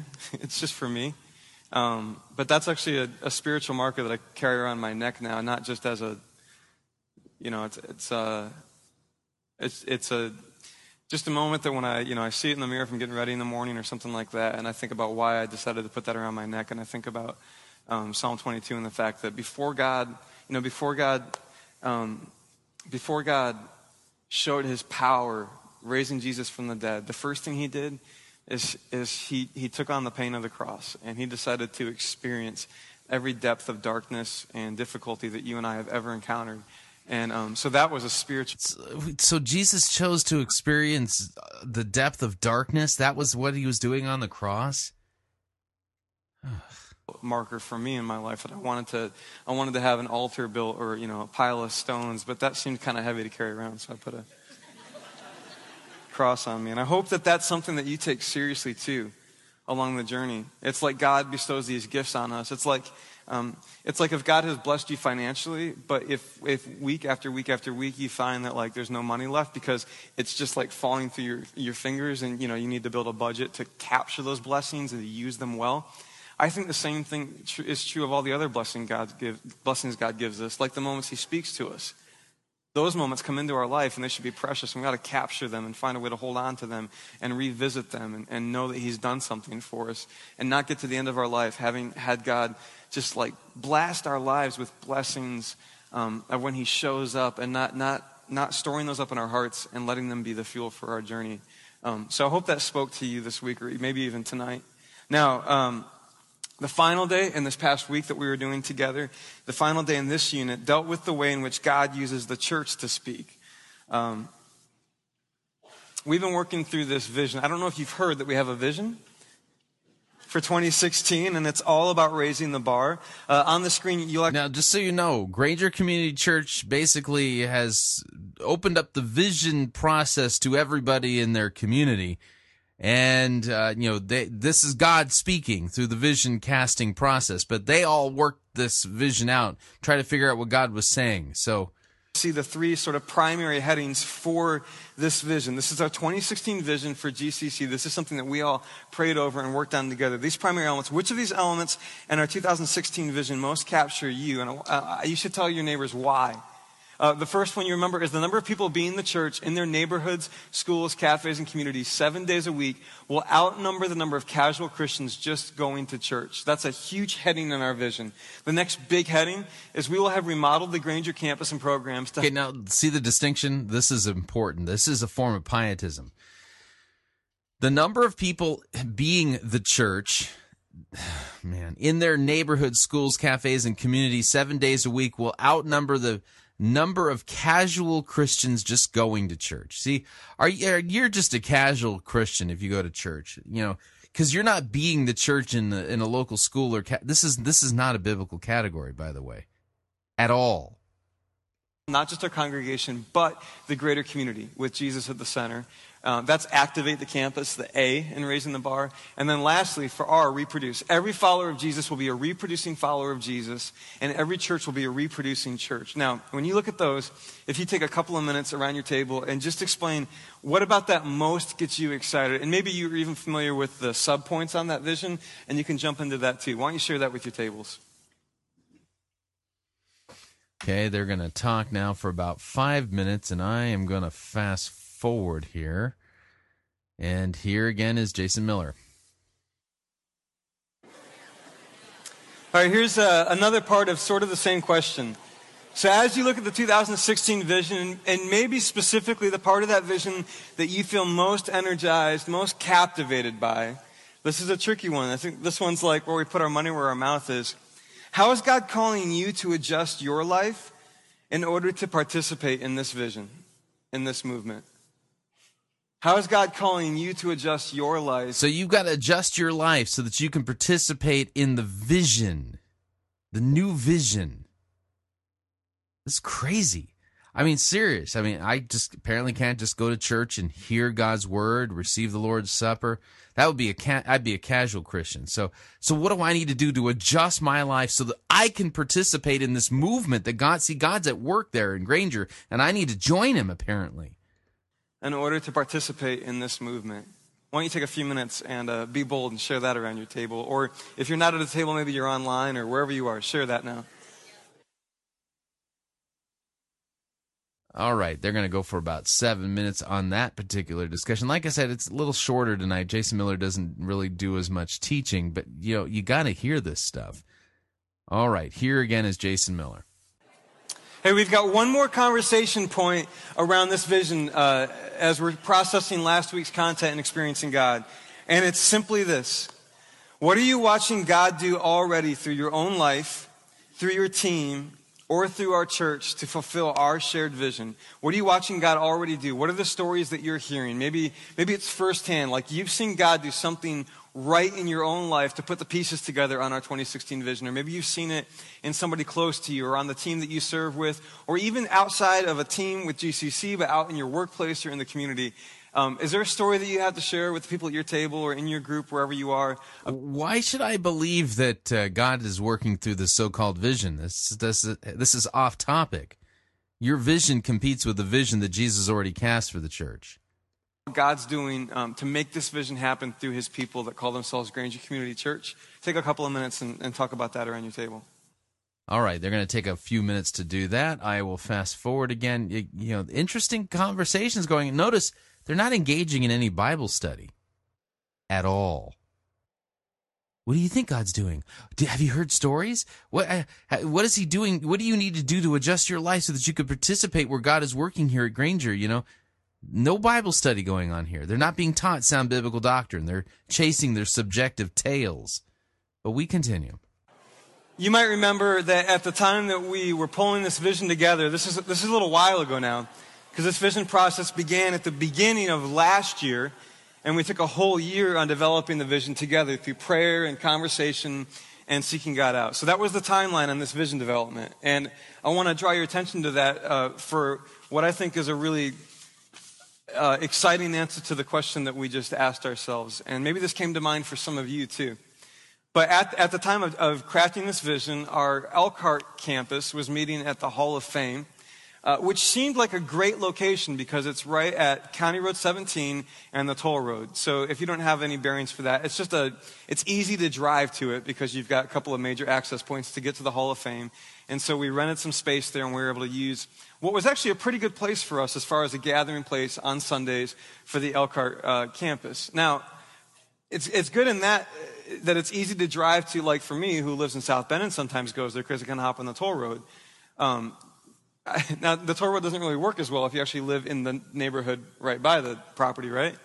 And there's also the fact that while we had a great gathering place on Sunday, it's hard to figure out what to do if you want to reach out to your community on a Wednesday in Elkhart and you don't have a place to do that in, right?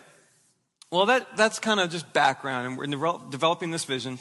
And I want to draw your attention. It's not on the screen, but I want to read this to you. Under A, we're in Raising the Bar, so under A, for Activate the Campus, we said the Granger campus, which is the place where we're meeting on Monday night here, we're going to transform this into a resource for the community. We're going to create an early learning center for children. We're going to open up our doors and our hearts to our community in a whole new way and see this place as a resource to reach out to people who matter to God. Now remember from my lecture regarding resistance is futile, you will be assimilated in the community. Drucker wants churches to not teach doctrine, but to be community resource centers. Meet the needs of your customers in the community. Temporal, imminent, not transcendent. Don't be teaching doctrine. We don't need any of that. So that's what they're doing. Their whole vision is about becoming a community resource center. I know it. So that was our dream. Which, by the way, has nothing to do with making disciples and declaring repentance and the forgiveness of sins in Jesus' name. For the Granger campus.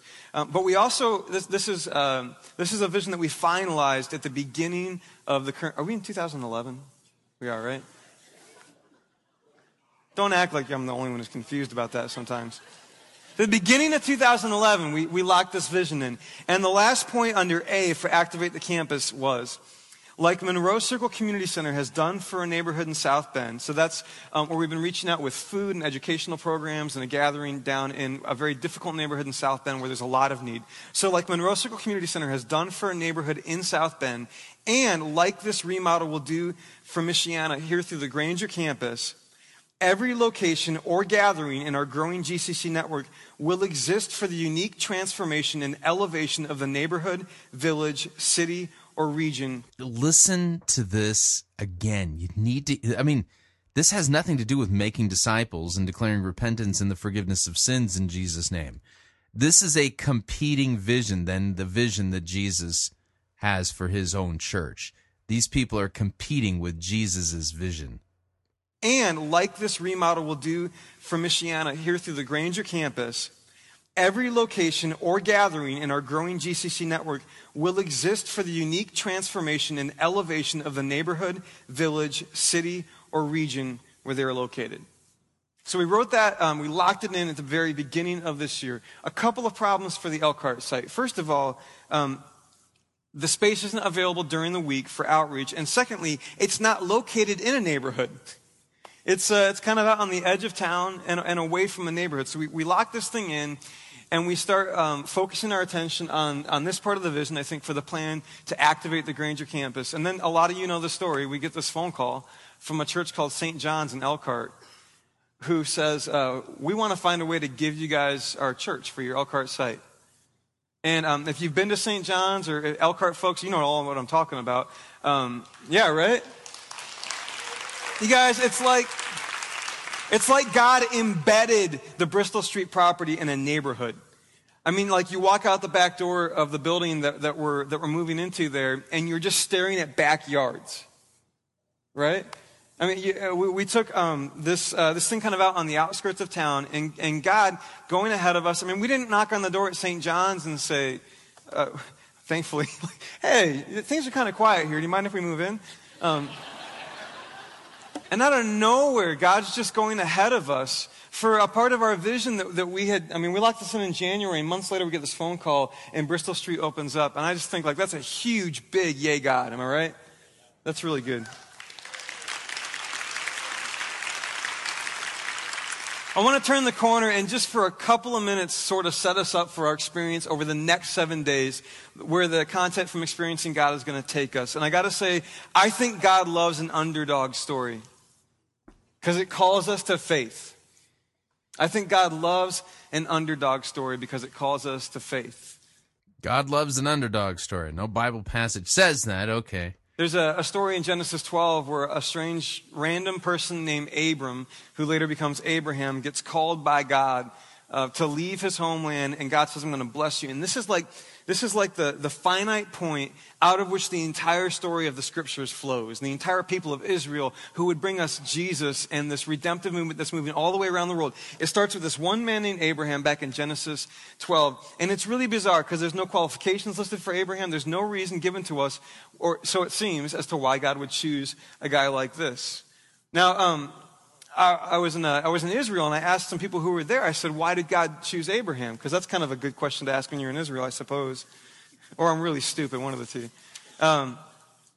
And I was reminded in those conversations that an entire tradition outside of the Bible has been written about Abraham to fill in the blanks here. So there's a story that's been written in this thing called the Book of Jubilees, which is this extra biblical tradition, like outside the Bible tradition, that tries to fill in the gaps about Abraham. And it makes up this story about Abraham becoming like the first monotheist. So his dad is this idol maker. Back in like Mesopotamia, and kind of where Iraq is today. And he lives there with his dad, and his dad makes idols. And Abraham, for some strange reason, he's enlightened, and he realizes there's only one true God. And so Abraham one night takes the hammer or the axe, and he smashes all the idols. And his dad wakes up, but he leaves one God, and he puts the axe in the hand of the one God. And they wake up, and the dad says, what happened to the idols? You know, and Abraham, seems pretty obvious to me. That guy got him, right? And the dad says, you know these are just wood. And then Abraham says, yeah, then why do you worship them? So those kind of stories get written outside the tradition of the Bible to try to fill in the gaps because it's so troubling to people. Why does God choose Abram? Why does one person out of the whole world get picked for a promise of many, many, many generations of descendants that will fill the earth like sands on the beach, like stars in the sky? Why does God choose that guy to have this promise of this nation that's going to come forth out of his grandkids and great-grandkids? Why does he pick that guy? I think the answer is in the text, and you don't have to have your Bibles. I'm just going to read you. There's this lineage, you know, these really boring parts in your Bible that just go like, and then so-and-so begot so-and-so, and so-and-so begot so-and-so, and on and on and on and on. Well, it's right in the middle of one of those. This is right after the flood of Noah takes place. And we read, the name of Abram's wife was Sarai. She becomes Sarah later. And the name of Nahor's wife was Milcah, and she was the daughter of Haran, the father of both Milcah and Iscah. Now Sarai was barren. She had no children. And then it moves on and it says, and God called Abram and he made him this promise, and I'm going to give you so many kids and grandkids that you can't even count them. I think God loves an underdog story because it calls us to faith.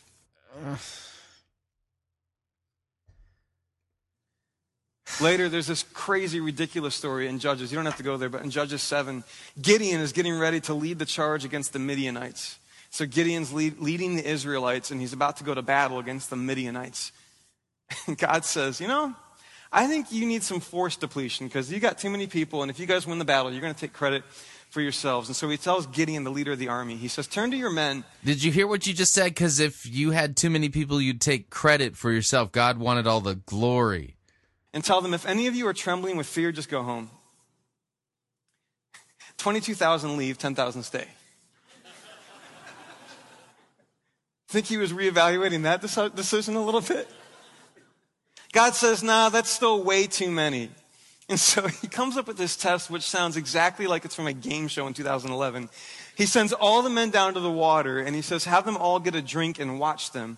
And it says some of the guys would cup up the water in their hand and then lap it like a dog. And other guys would get down on their knees and slurp it up out of the water. And God says, the only guys you're going to keep are the guys that scooped it up in your hand and lapped it like a dog. 300 guys remain. So Gideon has gone from 32,000 men to 300 men. And long story short, they follow God's instructions. They go down to the camp of the Midianites, and the Midianites literally self-destruct right in front of their eyes. God says that the men in the camp were so confused, they took their swords against each other. I think God loves an underdog story because it calls us to faith. I mean, shoot, turn to Hebrews sometime and read that chapter in 11 that leads to 12 where you see story after story after story of an underdog. Read about the disciples and read about underdogs. And find out if you shouldn't actually be expecting God to lead you to some sort of crisis of faith and belief where you feel like the calling that God places on your life and the circumstances of you in your life are a mismatch, or it doesn't make sense. So Abram receives this promise. You're going to have overflowing descendants. You're going to have the biggest family reunions in the world. That's the calling and the promise. And he looks at his barren wife, and there's a mismatch there. There's an underdog story about to be written. God calls Gideon to defeat the Midianites. And there's this huge, well-armed army of Midianites at a camp. And God actually literally ratchets down. He plays up the tension. I think God would have written the Rocky movies if he were a screenwriter. You know what I'm saying? God loves an underdog story because it calls us to faith and trust. And you read the disciples and you see the stories over and over again of this bumbling group of fools, and you find out that God loves an underdog story because it calls us to trust. When we were working on the vision development process and we were listening to each other, all of us in the church, we were praying and listening and trying to figure out what God's calling us to in 2016. God started right. We were praying and trying to listen. God, what are you going to do? Listen. You hear anything? Yeah, I'm not hearing anything. An underdog story, because he started putting things on our hearts that we haven't done before. He started putting things on our hearts that are way too big for us to pull off in our own strength. Have you read the vision? I remember after a year of praying with each other, with all of you, and looking at this thing together, and we were meeting for a week in a house, and it's like, okay, it's time to lock this in. It's time to commit and go with this. And I remember we had it on the screen. And we said, I think that's it. Do you think that's it? We said, yeah, we think that's it. And it was like, ooh, you guys really want to put this out there? I mean, we got the flight home. It's not too late to get to reality a little bit. And God was writing a mismatch underdog story for the people of GCC. And I think he likes those kind of stories because Yeah, it's just like Abraham and Gideon. I mean, wow. Their story should be tacked on to the end of the Bible. Call us to faith. Sometimes you find yourself in a situation where you feel like the thing that God called you to doesn't match up with the money you have. So you look at your savings account or your retirement plan, and maybe God's calling you to do something drastic, but you look at your financial resources and you say, there's a mismatch here. I'm an underdog. I'm like financially unprepared for this kind of calling. God loves an underdog story. Maybe it's a talent kind of thing. Maybe God calls you to something and you look at the talents that you've got and you just say, I think this is a mismatch. I'm an underdog here. There's like a crisis that comes when you feel that tension between the vision that God's painted for you and the work he's called you to and the circumstances that you're facing, right?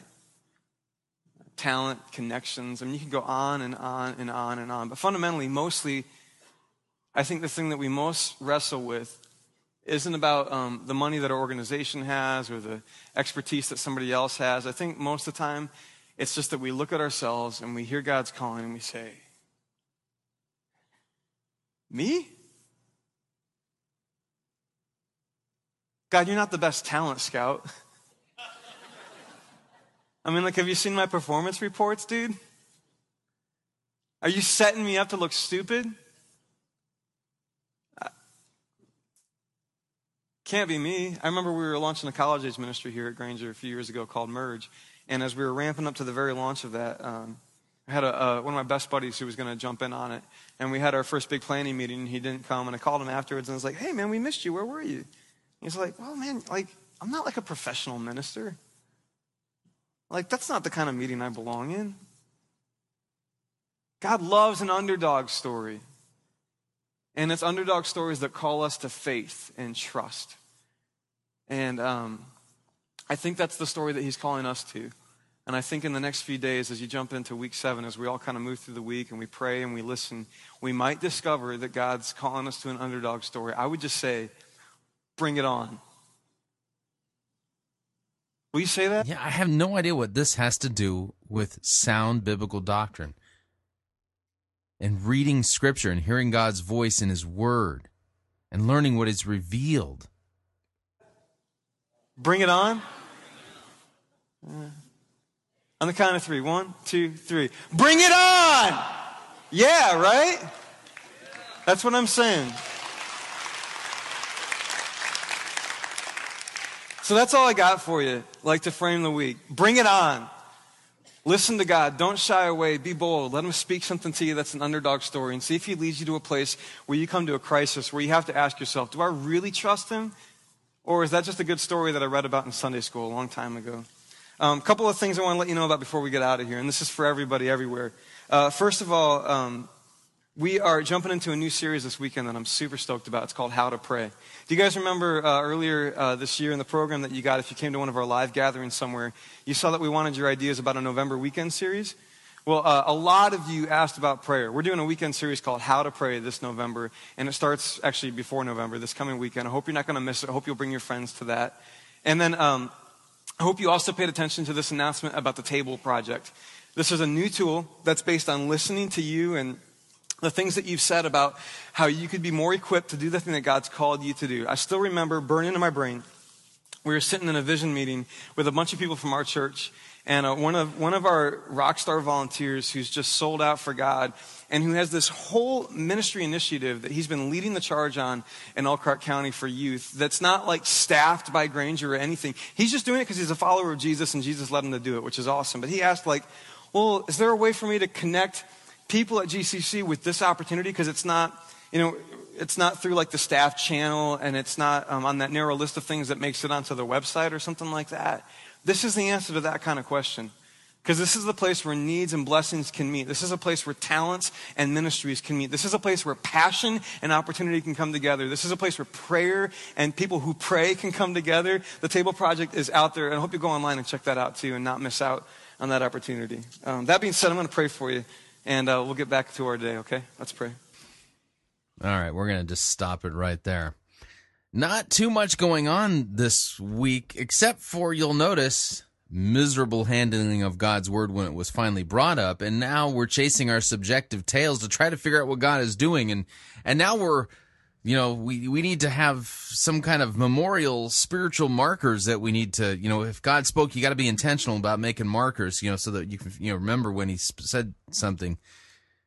This is a complete misuse and abuse of God's word, and not only that, these guys are off topic, and they now have a competing vision to the vision that Jesus gave the church. The vision that Jesus gave the church is to go and make disciples of all nations, baptizing them in the name of the Father, Son, and Holy Spirit, and teaching them all that he's commanded us to do. That would be teaching the full counsel of the Word of God.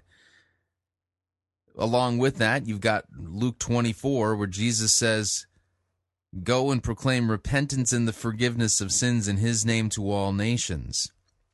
It's so nice of them that they're setting up a community resource center.